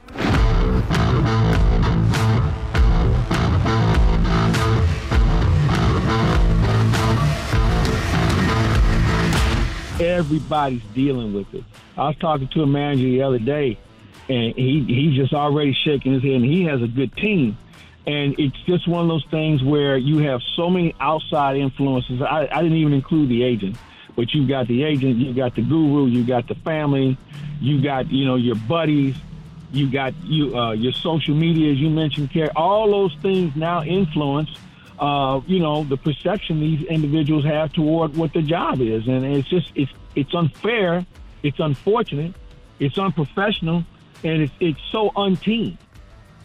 That is our buddy Mike Claiborne yesterday here on the Opening Drive on 101 ESPN. Carrie, Brooke, and Randy. And Carrie, because you've been coaching high school football and dealing with young people now for half a dozen years, essentially, and longer than that, but you've, as a head coach, you have. And you spent time as an assistant coach.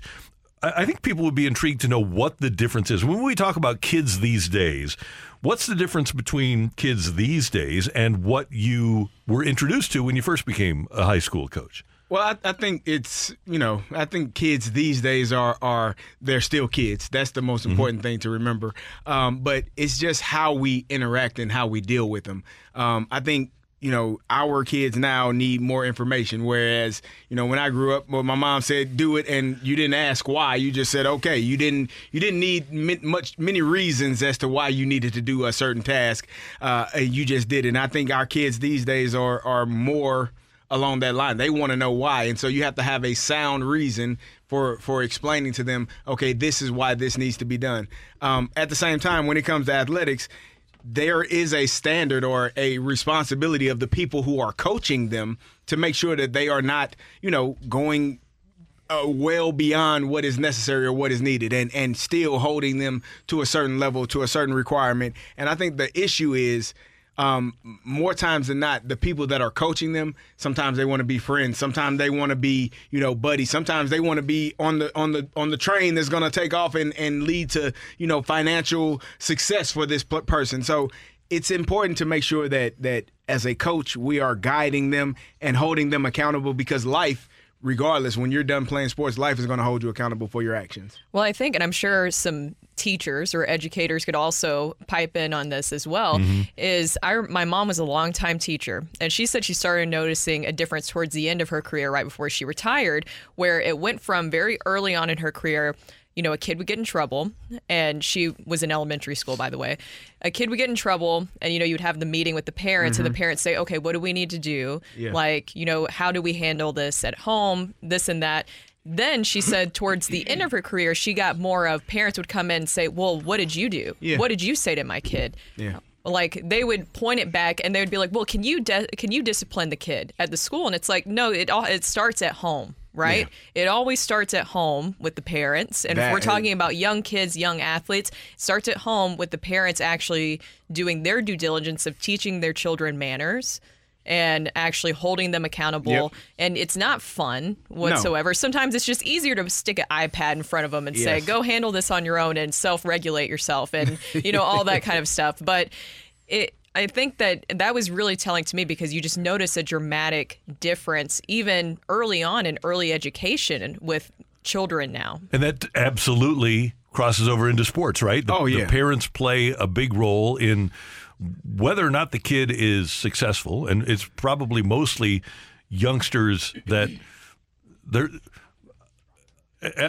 Let me start with this. I have no problem with participation trophies for 5, 6 year olds. You do 5, 6 year olds. But I know that. But that's the thing is that everybody wants to be rewarded regardless of how good they are. And at some point, you have to reach a point where you aren't going to be as good as the other person. And parents fail to understand that. It is. It starts at home. It starts with the parents. It starts with, understanding that you get rewarded for the work that you do, and you don't get rewarded for the work that you don't do. It's not, the participation trophies where everyone. I have parent meetings, and I tell my parents this. I said, we have competition. Life is about competition. Every person in this room had to compete with somebody else to get the job that they had. Everybody that's listening had to compete. You went in on an interview, that's a competition because they interviewed 4, 5, 10, 15, 20 people, depending on what position it is, and they selected you because you were the best for the position. Mm-hmm. That's competition. Life is based on competition. So your child is not going to play if he's not better than the person that's next to, behind him or next to him. He's not going to play if he doesn't know what he's doing. He has to compete, and he has to earn that, and I'm not going to give him anything because life isn't going to give him anything. But for second and third grade soccer players? So for me, that's a little bit different because everybody is going to play on that team. Yeah, that's when you're what I'm second, thinking. Third grade, probably all the way up until 5th grade, middle school. Once you get to middle school, the competition, it's real. It becomes a real deal. So when you're younger and you got third graders, I don't think everybody should be vying for a championship. No, let's teach them the right way to play the game. Let's make sure that everybody is involved in getting acclimated and doing the things that they need to do. And more importantly, teach the parents how to be good parents of young athletes. Mm-hmm. Because if you see some of these parents and how they respond and how they react, you would be appalled. I don't have the attention span that I had. When you hear Doug Armstrong talking the other day, and I think we all know he was talking about Kyrou, right? When he talked about playing 18 minutes and giving 18 seconds for the spectacular. I wonder how much of that is a product of all of us, and especially younger people, just not having the attention span to be able to comprehend the necessity of being able to play for 18 minutes. I think, that has a lot to do with it, especially with social media. Everything is self-serving now, right?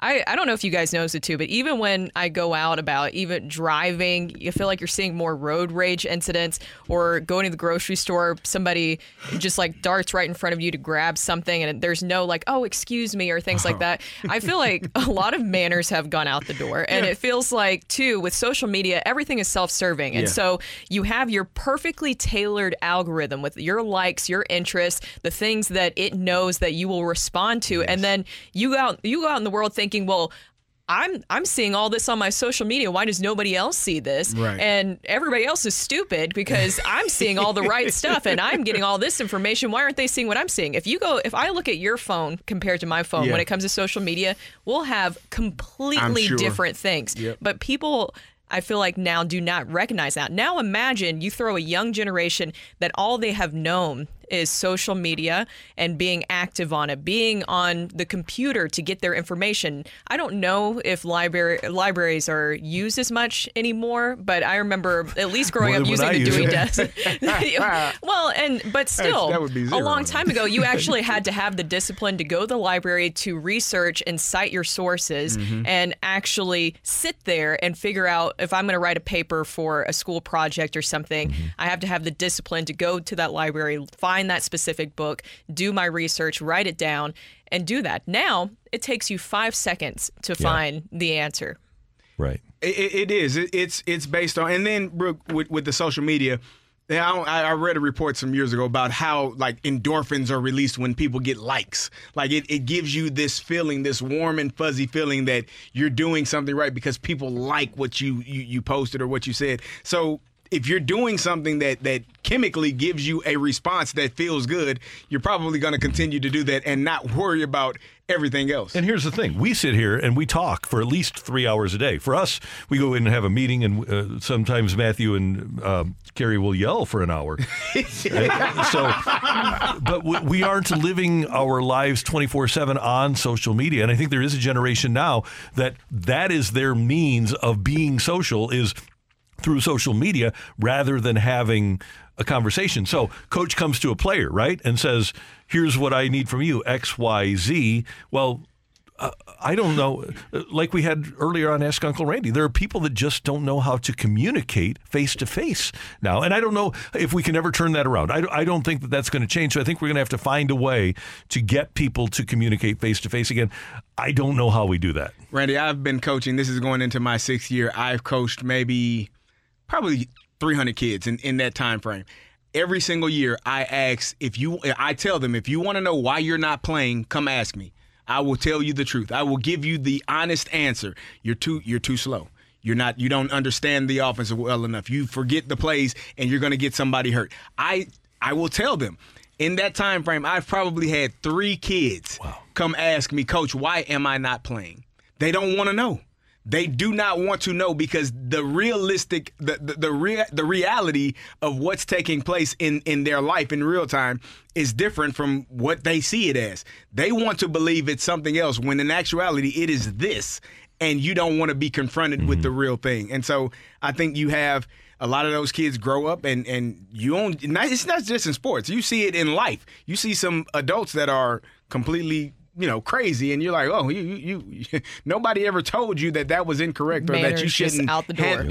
Yeah. Can I just give you one more anecdote? And we do need to get to our rush hour reset, but I want to give you this one. My son Patrick started. He was an intern at Fox Sports Midwest, and this was 2015, so 8 years ago. And I told him then, I said, look, you go into that office and you work hard and you ask every night when you finish a project, ask what you can do next. When you're done with your day, make sure you say, hey, what can I do next? I said, your work ethic will set you apart from the group of people that you are vying for a job with. And when he wound up getting hired, they said to him, we figured you were going to be back, so they never took him off of their paperwork there. And I said the same thing to my daughter, who has a really good job. But if I were doing the same thing now, and I know this sounds terrible, but I would tell my kids, what's going to set you apart is just showing up every day. And working. Just showing up. Yeah. And it's, if you just show up, you don't even have to have a great work ethic. You just show up. And so if you have a youngster that does show up and does exhibit, there's no better young worker than Brooke Grimsley. Mm-hmm. The work that you put in since you've been here, but before that at Channel 4, I saw it every day. You have an extraordinary work ethic, but among people your age, you don't have to be humble here. Do you see it a lot? I would say, yeah, typically I surround myself purposely with people who are also of high work ethic and kind of people who challenge themselves. But I do see there's a lot of times, and I worked with interns and stuff too, where I would say, I would give you a chance. I would give you a chance early on. Ask me any question. I'm complete open book. Or, I mean, if anybody, you want to reach out to me on social media and ask me questions, you can do that. It's amazing how many just didn't have that want to. And you start to see how rare that want to is. Because here's the thing, I'll give you a chance, but if you don't have any questions or anything like that, or you're not going to ask, like, I mean, one time I was like showing somebody like, hey, you want me to teach you how to edit? And he or she was just like, oh, no, I'm fine. I don't think I'll use it in my career. I said, you will 100% use it in your career. And why would you not want to learn any editing system whatsoever? And I was like, well, that's it. I tried. Because if you don't have that want to, then you're not going to make it far in life whatsoever. Unless you already have the $64 million contract. Oh. Sorry. That felt direct, Randy. Yeah. Coming up, the Rush Hour Reset here on 101 ESPN. You're back to the Opening Drive podcast on 101 ESPN. Presented by Dobbs Tire and Auto Centers. It's time to recap the biggest sports stories of the day on the Opening Drive with a Rush Hour Reset. Brought to you by Clubhouse Turf, your exclusive partner of Celebrity Greens. We're redefining private golf.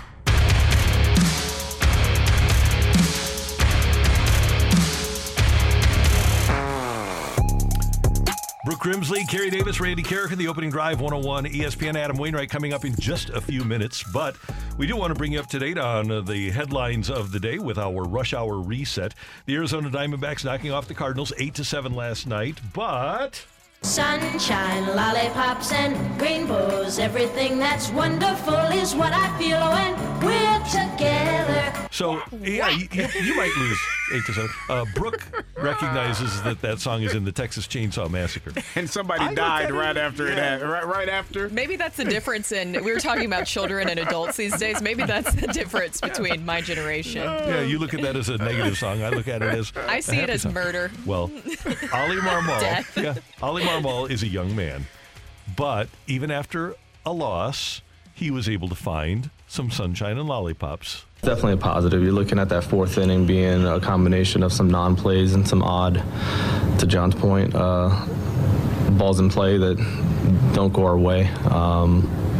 And they put a 6 spot on us. Outside of that, I thought our pen did a really nice job. I thought our offense responded well. And it's good to see, we talked about it earlier today, this afternoon, Contreras starting to get in a pretty nice rhythm of driving the baseball. So, yeah, you take a lot of positives out of that. Obviously, you come up short, you want to win that game. But outside of that fourth inning, pretty good. Just take away the fourth inning and everything's golden. Stratton, Romero, Hicks all pitched well. Stratton goes 2 1/3. He allows 1 run. Both Romero and Hicks were scoreless. Jordan Hicks, one of the highlights of the night, he threw an inning. He did allow a hit, but he struck out the side and didn't allow any runs. He only threw 16 pitches in his inning of work. Paul Goldschmidt was good. And on the negative side, yes, there were a couple of things. Number one, the failure of the Cardinals to execute a rundown in that fourth inning.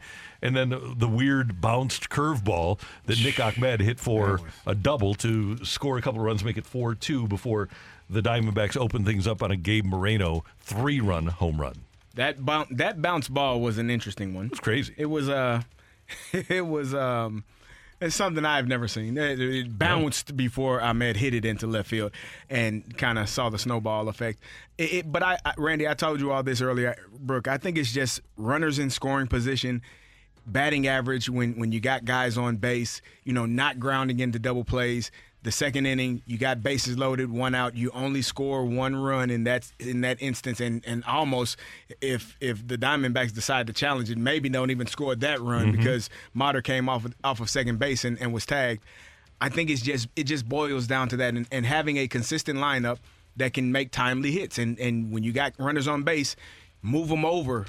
A runner on third with less than 2 outs is a significant thing to have. You got a couple of opportunities to get them in. A wild pitch can score them. So just doing the minor detailed things that will allow you to win games. It is interesting because Jordan Montgomery has been really good up until that game. So you just think, you hope, okay, that was just a very weird situation. Things were not going their way. But you do have to applaud the way that the Cardinals were able to claw their way back into this one. You like to see Wilson Contreras start to catch fire here. I mean, him in the 7th and the 9th inning, if we can have that continue to happen with him, and he just looks like he's at that level that we've seen before, kind of the side that you didn't like to see when he was with the Cubs, obviously, but now that he's on our side of things, you like to see that fieriness from him, and it's paying off for the Cardinals because they were able to mount a comeback in that one. Now, real quick, if this is okay, Jeff Jones of the Belleville News-Democrat put out this quote. It's very lengthy, but I just want to read this last line to you guys from Paul Goldschmidt after the game. He said, basically, starting out the quote, I think the rest of the year is going to kind of tell us. If we continue, we play well the rest of the year, this will be defined as a stretch that just wasn't our best or breaks that didn't go our way whatsoever. And then going towards the end, he says, the scoreboard doesn't lie, especially over the long run. We have the opportunity to go win a lot of games. If we do that, then that's what we're trying to do. If we do that, if we try to win a lot of games. Yeah, I think everybody. I think so, but so it's a very, very long quote. And CD, you were able to read this whole thing. What I took, and I didn't mean to cut you off, but what I took from that was just that if they do go on, a hot streak and they're starting to win games, then this was just a spell where they didn't perform well, balls didn't bounce their way.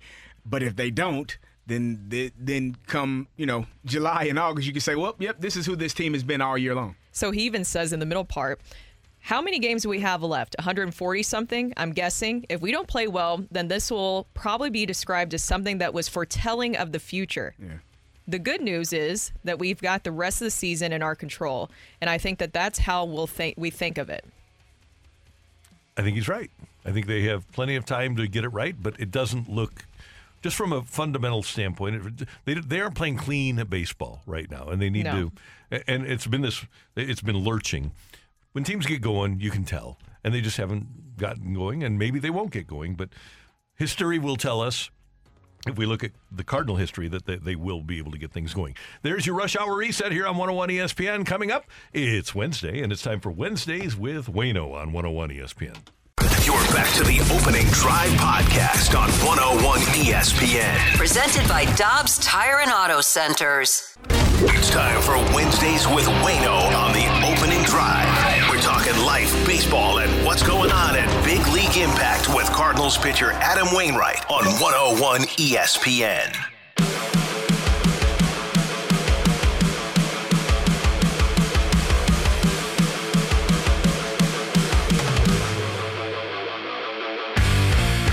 Welcome back to the Opening Drive on 101 ESPN. It is Wednesday, and it is the baseball season, and that means it's time for Wednesdays with Waino. Our friend, the Cardinal right-hander Adam Wainwright, who is the founder of Big League Impact, is with us. Good morning, Adam. How you doing this morning? Doing great. Thank you. I got my little helper here, Sadie Faith, with me. That's great to hear. So you are starting in Springfield, actually this morning on a rehab start. Tell us about your day here, how everything is going to go with you starting in Springfield. Well, I expect it to go great. Got a little city butcher barbecue in my belly, and excited to. Hey, you gotta let me do that. Excited to get back out there and pitch on the mound in a real game, and that just is something that will never get old to me. You know, I love competing. I love going out and playing baseball and pitching and making pitches and thinking through hitters and what they're expecting and trying to defeat that. Like, I love that stuff, man. I love that facet of baseball. It's just hard to beat and hard to get anywhere else in the world for me. You know, it's that's the hardest thing I'm gonna have a hard time filling, that void when I'm done playing baseball, is that competitive drive and try to beat the hitter. I'm gonna have to take up tennis or something, Randy. It's just going to have to happen. Adam, a few years ago, I was talking to Carp, and Carp was playing a lot of golf at the time, and I said, so is that how you fill your competitive void? Is that how you're quenching this thirst? And you know, Chris, he pauses and he looks down and he says, dude, you got to remember, I was pitching in the World Series, and it seems like it'd be almost impossible to fill that void. It'll be tough, but I plan on doing something at a level that, you know, even if it's just like, you know, my tennis championship or golf championship or pickleball championship, it's going to have to be something, man. It's going to have to be something to fill that up. But I know one thing: these kids I'm trying to wrangle here, that's going to keep me a full-time job. I know that. Adam, you talked about being ready a couple of nights ago. You made a heck of a play with your hat and kind of waved to the crowd, giving them, thanks for acknowledging you. How ready are you to get out there and really get after it? I know you love fielding and you love all aspects of the game, not just pitching. So how excited is it to just, get back started? That may have been a fake admiring the crowd. That might have been a fake thing. They may not have been on their feet giving me the ovation. Yeah, I don't know if even the person next to you noticed that you caught the ball. I don't think they did. Yeah, that was. I got a text when I got in from the game from my brother-in-law. He was like, "Hey, nice catch." I'm like, "Oh man, somebody did see it," you know. But Uncle Jay.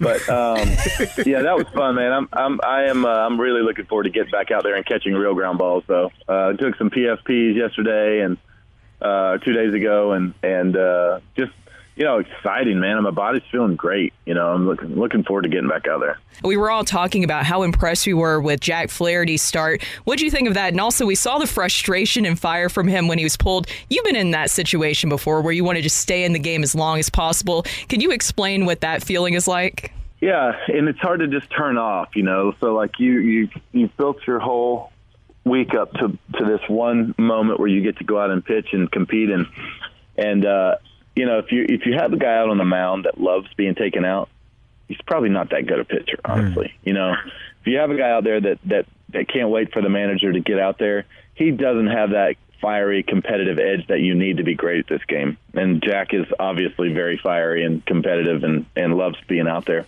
But we're getting to that point of the season where, you want to see your pitch count stretched a little bit more maybe. Your manager's still sort of playing it kind of safe because it's April. But and I talked to Ollie and Dusty about this after the moment because sometimes you can't believe that you're coming out of the game because you're feeling so good. And Jack was cruising, man. He was cruising. And then all of a sudden, he gave up a home run and a double and a walk. But I think he was kind of surprised that we had somebody warming up to start that inning. And then I talked to Ollie about it, and listen, here's the fact of the matter. And I think they'll make an adjustment because the game is almost too quick now. I really believe that. I think fans are kind of wanting more, honestly, when they leave sometimes. It takes almost longer to get into the stadium than it does to play the game at this point. But it takes no time at all between batters now. So innings are, on average, about 2 minutes shorter. So before, when you send a pitcher out later in the game, maybe 6th, 7th, 8th innings, you could kind of play that by ear. All right, we're going to go batter to batter. We'll have somebody warming up. If somebody gets on or somebody hits an extra base hit or a home run or something, then we can get so-and-so up really quick. But now there's no time to do that. So you have to have somebody kind of ready and waiting for that moment when it happens. It just there's not time. Like Dusty gets 30 seconds to go out to the mound and, check on a hitter. Or a pitcher, and it's just not enough time to warm up somebody and healthfully get them into the game, and safely get them into the game. So there's so much more learning curve here, and there's so much more new facet to the game that Ollie's having to manage through, and Dusty's having to manage, and now pitchers now we know that, and so I think. Heck is somebody warming up for, man? I got 80 pitches. I'm cruising. I haven't given up a run since the first inning. I've been doing great. I've only given up 2 or 3 hits. And he was feeling great, and he was looking great. He was getting total command. And like you said, our rotation and pitching staff has been doing a lot better job, which was just a matter of time.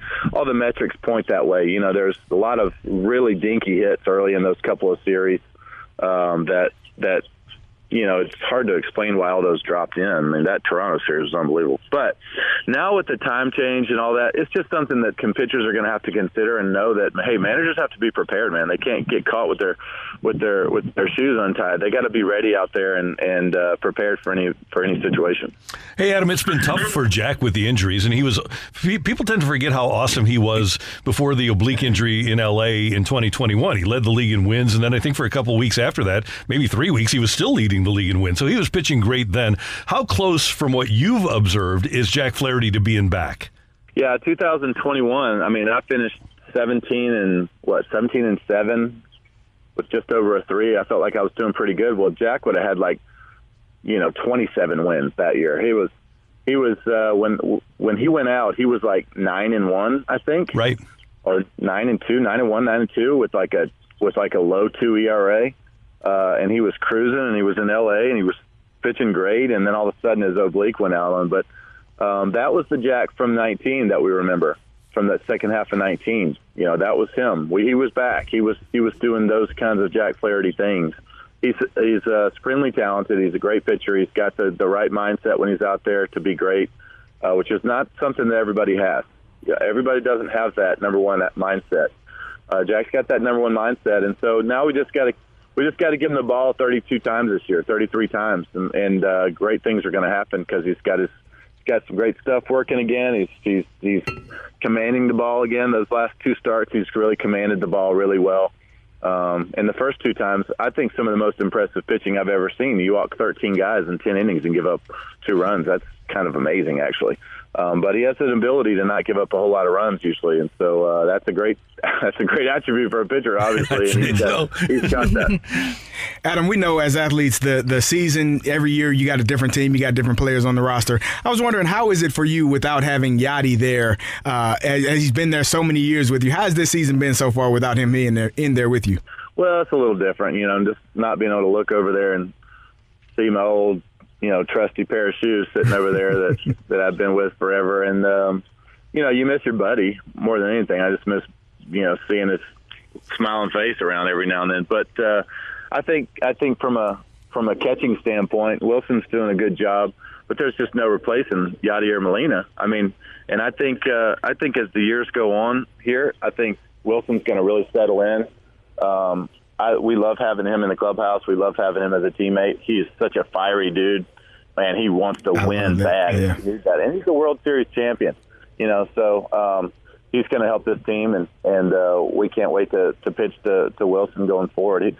It's just, with me, I have so much history with Yadi. Yadi's always going to be my catcher. He's always going to be my catcher. But I look forward to having this season with Wilson and having him be my catcher this year, Do you expect any text from Yadi after a start asking you why you threw a certain pitch or why you didn't throw a certain pitch? Of course. Of course. I got a text from the other day, and he's been busy coaching kids in Puerto Rico, but I got a text from the other day that said, I'll be watching, and I know he will, and he'll be, which all that means is he'll be judging, It is Wednesdays with Wayno, Adam Wainwright with us, and more coming up after this on the Opening Drive on 101 ESPN. You're back to the Opening Drive podcast on 101 ESPN. Presented by Dobbs Tire and Auto Centers.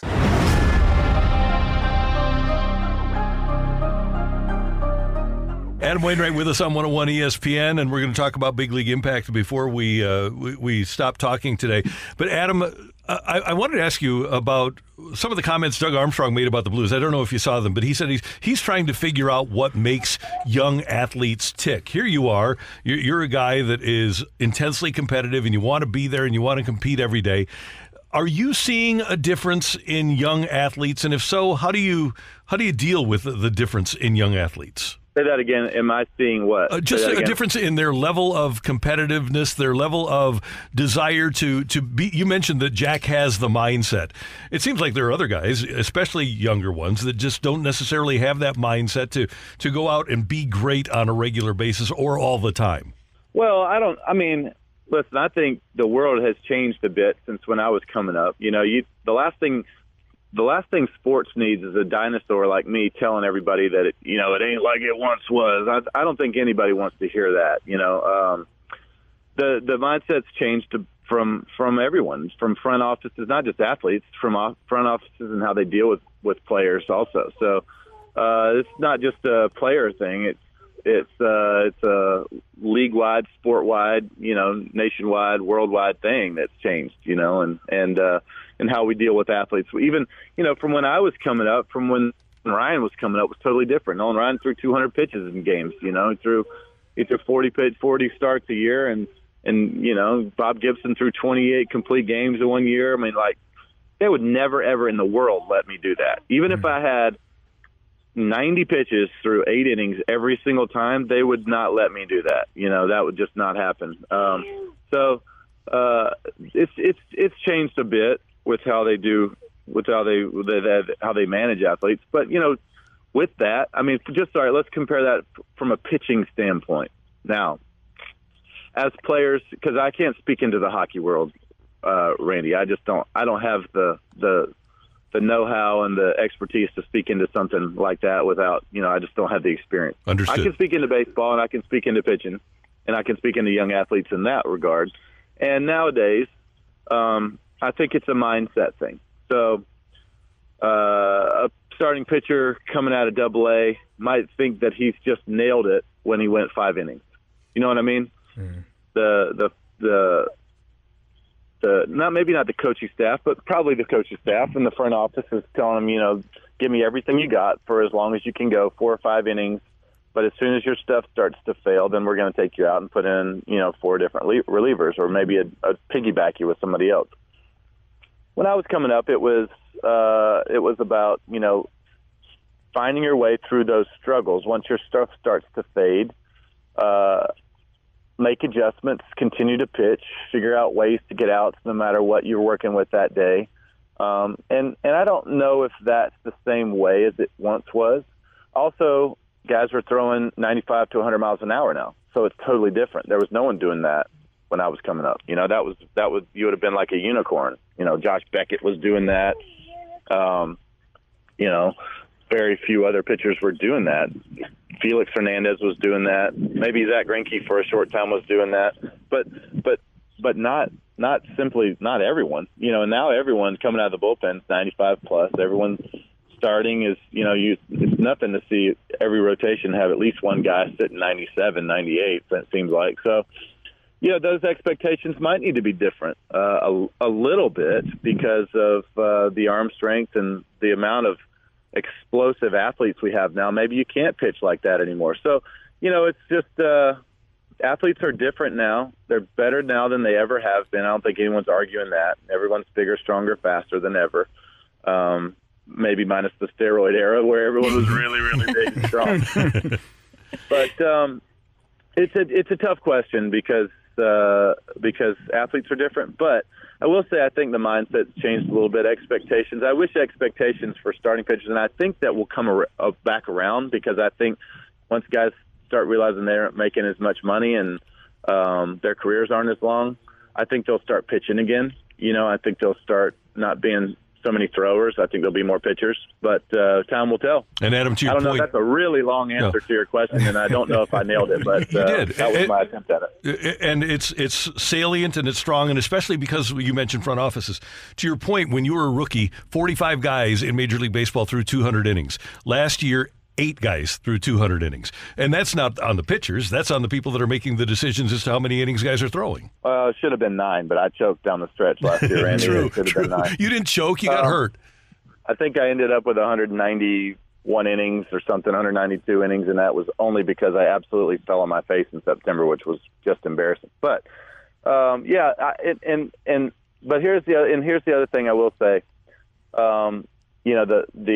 The computers will tell you, third time through a pitcher's, the on base, the slug goes up, the on base goes up, the batting average goes up, the power numbers go up.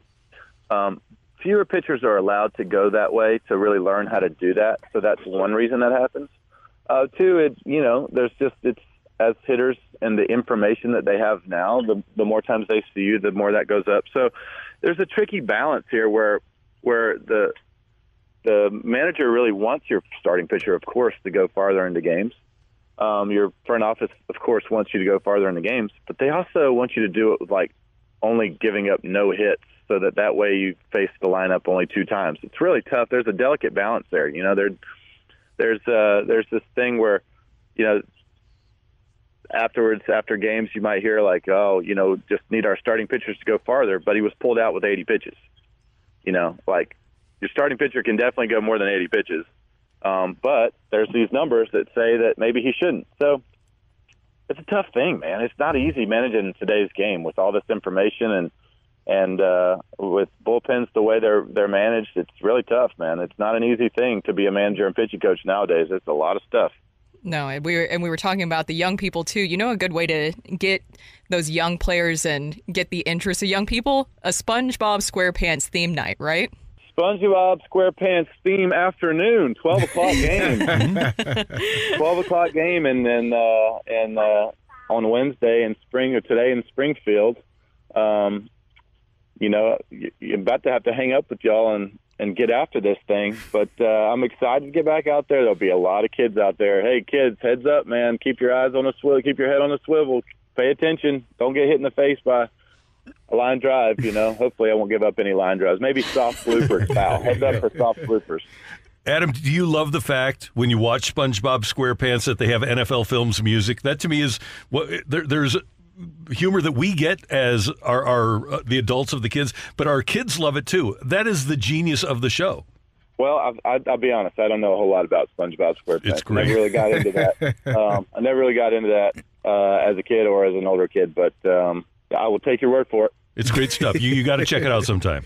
Indeed, SpongeBob is definitely the way to go. Hey, Adam, when you're looking at the team right now, what are a few things that you think could help the team be more consistent in picking up more wins? Well, I loved my time with the WBC. I loved it. Loved it. That was one of the highlights of my baseball playing career. Everybody who said that, everybody who played in it said that. I talked to Tyler O'Neill about it yesterday. He said that, and they didn't even go as far as he wanted to, but he said, man, just different, right? But, all right, consider this for a second. Goldie, Arenado, Michaelis, Wainwright, Edmond, Newtbar, and several others all pulled out. Tyler O'Neill all pulled out. These are everyday players for the most part. Crucial to the central of your lineup and pitching staff. Pulled out of the entire spring training to play, and I do think it's a thing, man. I think it's a thing where it might take a little time to gel as a unit afterwards. Come together as a unit, get used to playing every day with that group, and I think that's something to consider. Not a total excuse, but something to consider.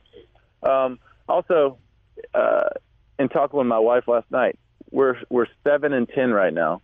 Not good. Not anyone's goal. Not anyone's dream of a season to start. But it feels like we've lost every game. Everyone's very doom and gloom right now. We're 3 games under 500. You have a good week.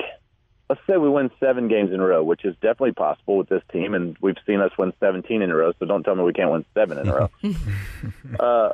If we win 7 games in a row, all of a sudden we're 14-10, and people are going, oh, okay, all right, now let's just, all we need is this one thing or whatever, and instead of let's get a whole new pitching staff and let's get, whole new coaching staff and all this. It's just this. It's very tough to judge in 2 weeks of baseball. It just is, and what we need to do, we do need to come together as a unit more. We need to play better baseball, which we are very capable of doing. We're going to do. We need to get the bigger hits. We need to continue to keep pitching better and better each time we go out there. We need to make the big pitches, and we need to make the big hits. And so far we're getting people on base sometimes. We're just not getting the big hit to score them, to get those runs in. Especially we've struggled this year so far with runners on second, third, no out situation, 1 out situation, get that run home. These guys know that. Our coaches know that. We know we're capable of doing a lot better than we have. And we need to get better at making those big pitches in big moments, and we will. So, that's what we need to do. It's as simple as that. Keep the simpler the better, right? Like that saying, KISS, keep it simple, stupid. That's what we need to do. We need to make big pitches. We need to make big swings, good swings, and we're going to be just fine. We have the personnel here to be a very good baseball team, win this division, and go deep into the playoffs, and we'll see what happens. Adam Wainwright, so many great things happening with Big League Impact. I know I'm looking forward, as we are as a group, to June 11th over at Top Golf for Swinging for Impact. That was a great event that you had last year. And what else? What are some of the other things you're looking forward to with Big League Impact in 2023? Well, we've got a lot of really cool things right now. We're doing some serving opportunities around the league and different teams, and going in different cities and helping out. We're doing some cool things there. But, really right now what we're just promoting this Top Golf event. I can't wait for this Top Golf event. Last year it was so fun. We filled it out. We had a full house. We raised tons and tons of money for those in need around St. Louis and other people. And so right now you can go to bigleagueimpact.org/TopGolfSTL and sign up to join in with the fun. We've already had some good sponsors join in. We need some more sponsors, though. Anybody out there, businesses listening, we'd love for you to buy a bay and be a big sponsor for our group so we can go out and help more people. But we've got some Top Golf ahead. We got some fantasy football ahead. We've got some other events going on with different guys around the league, and you can check it all out at bigleagueimpact.com. And before we let you go, last thing, you start today. Safe to assume that you will be pitching maybe next week in San Francisco for the Cardinals? Well, you never can tell. I think I have 2 rehab starts, Randy. Okay. I think I do. We'll see. If I go out here today and punch out 15 guys, though, in 5 innings, that might change. We'll see what happens. But I think they really want me to get really stretched out, be prepared to step in and be a quality pitcher for the rest of this run we're going to try to make to the World Series. Okay, so hopefully we'll have a Wainwright-Kershaw matchup in L.A. then. That'd be fun. You always like That'd that. Be fun. You always like that. I always love that. I love him as a person and as a competitor, and I love competing against him. He's one of the best. Waino, you are too. Thanks so much for the time. We appreciate it. Have a great start today, and we will talk to you soon. Okay, thanks, guys. See you. Appreciate it. That is the great Adam Wainwright joining us here on 101 ESPN, as he does every Wednesdays with Waino. And you can go to bigleagueimpact.org, sign up for Swing for Impact at Topgolf in early June. And we're going to be there. We're here at 101 ESPN, an official sponsor. So we'll have a bay, and we'll see how far Kerry hits the ball that day. Kerry can hit it. He challenged me the last time. He thinks he's, well, we shall see. It's going to be I can swing for the fences, literally, at Top Golf. Yeah. And as he mentioned, you don't get points for hitting it out of Top Golf. Well, we'll see if one of us can do that. I've never done that. Rock and Roll is coming your way on 101 ESPN. You're back to the Opening Drive podcast on 101 ESPN. Presented by Dobbs Tire and Auto Centers.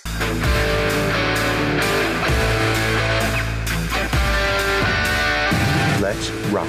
Let's rock today.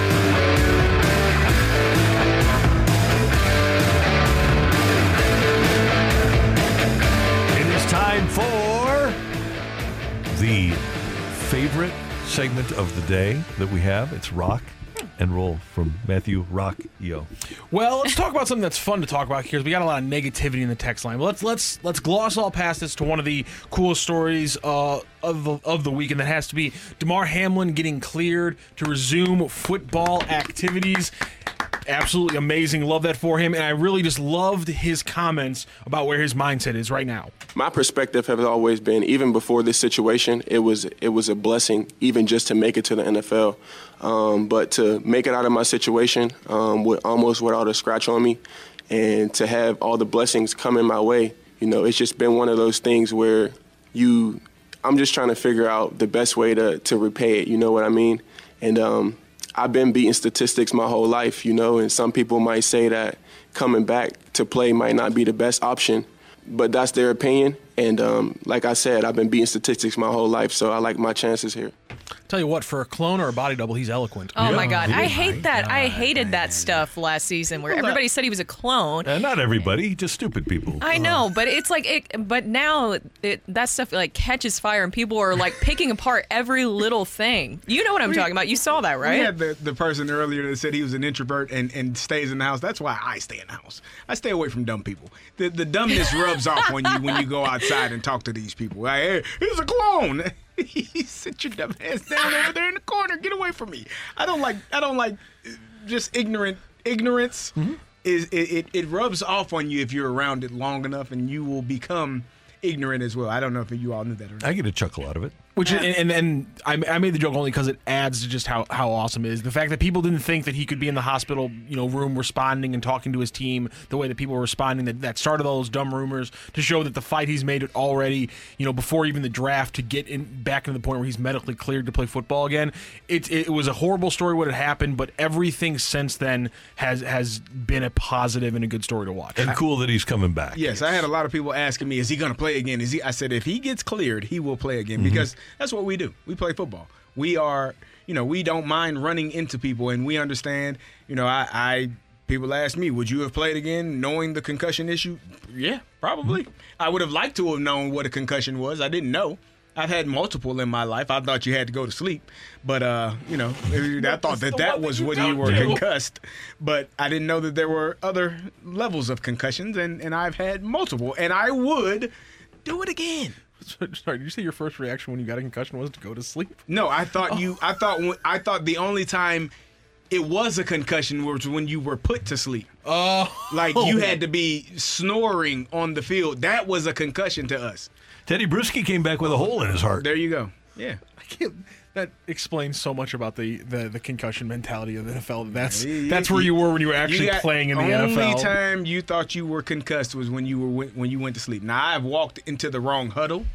I've been... not a sign? Yeah, I thought it was a mild concussion, Rock. I didn't know that you got a part concussion. Yeah, there was levels to it. But it was a concussion. Guys, last weekend, I was at Mobile on the Run.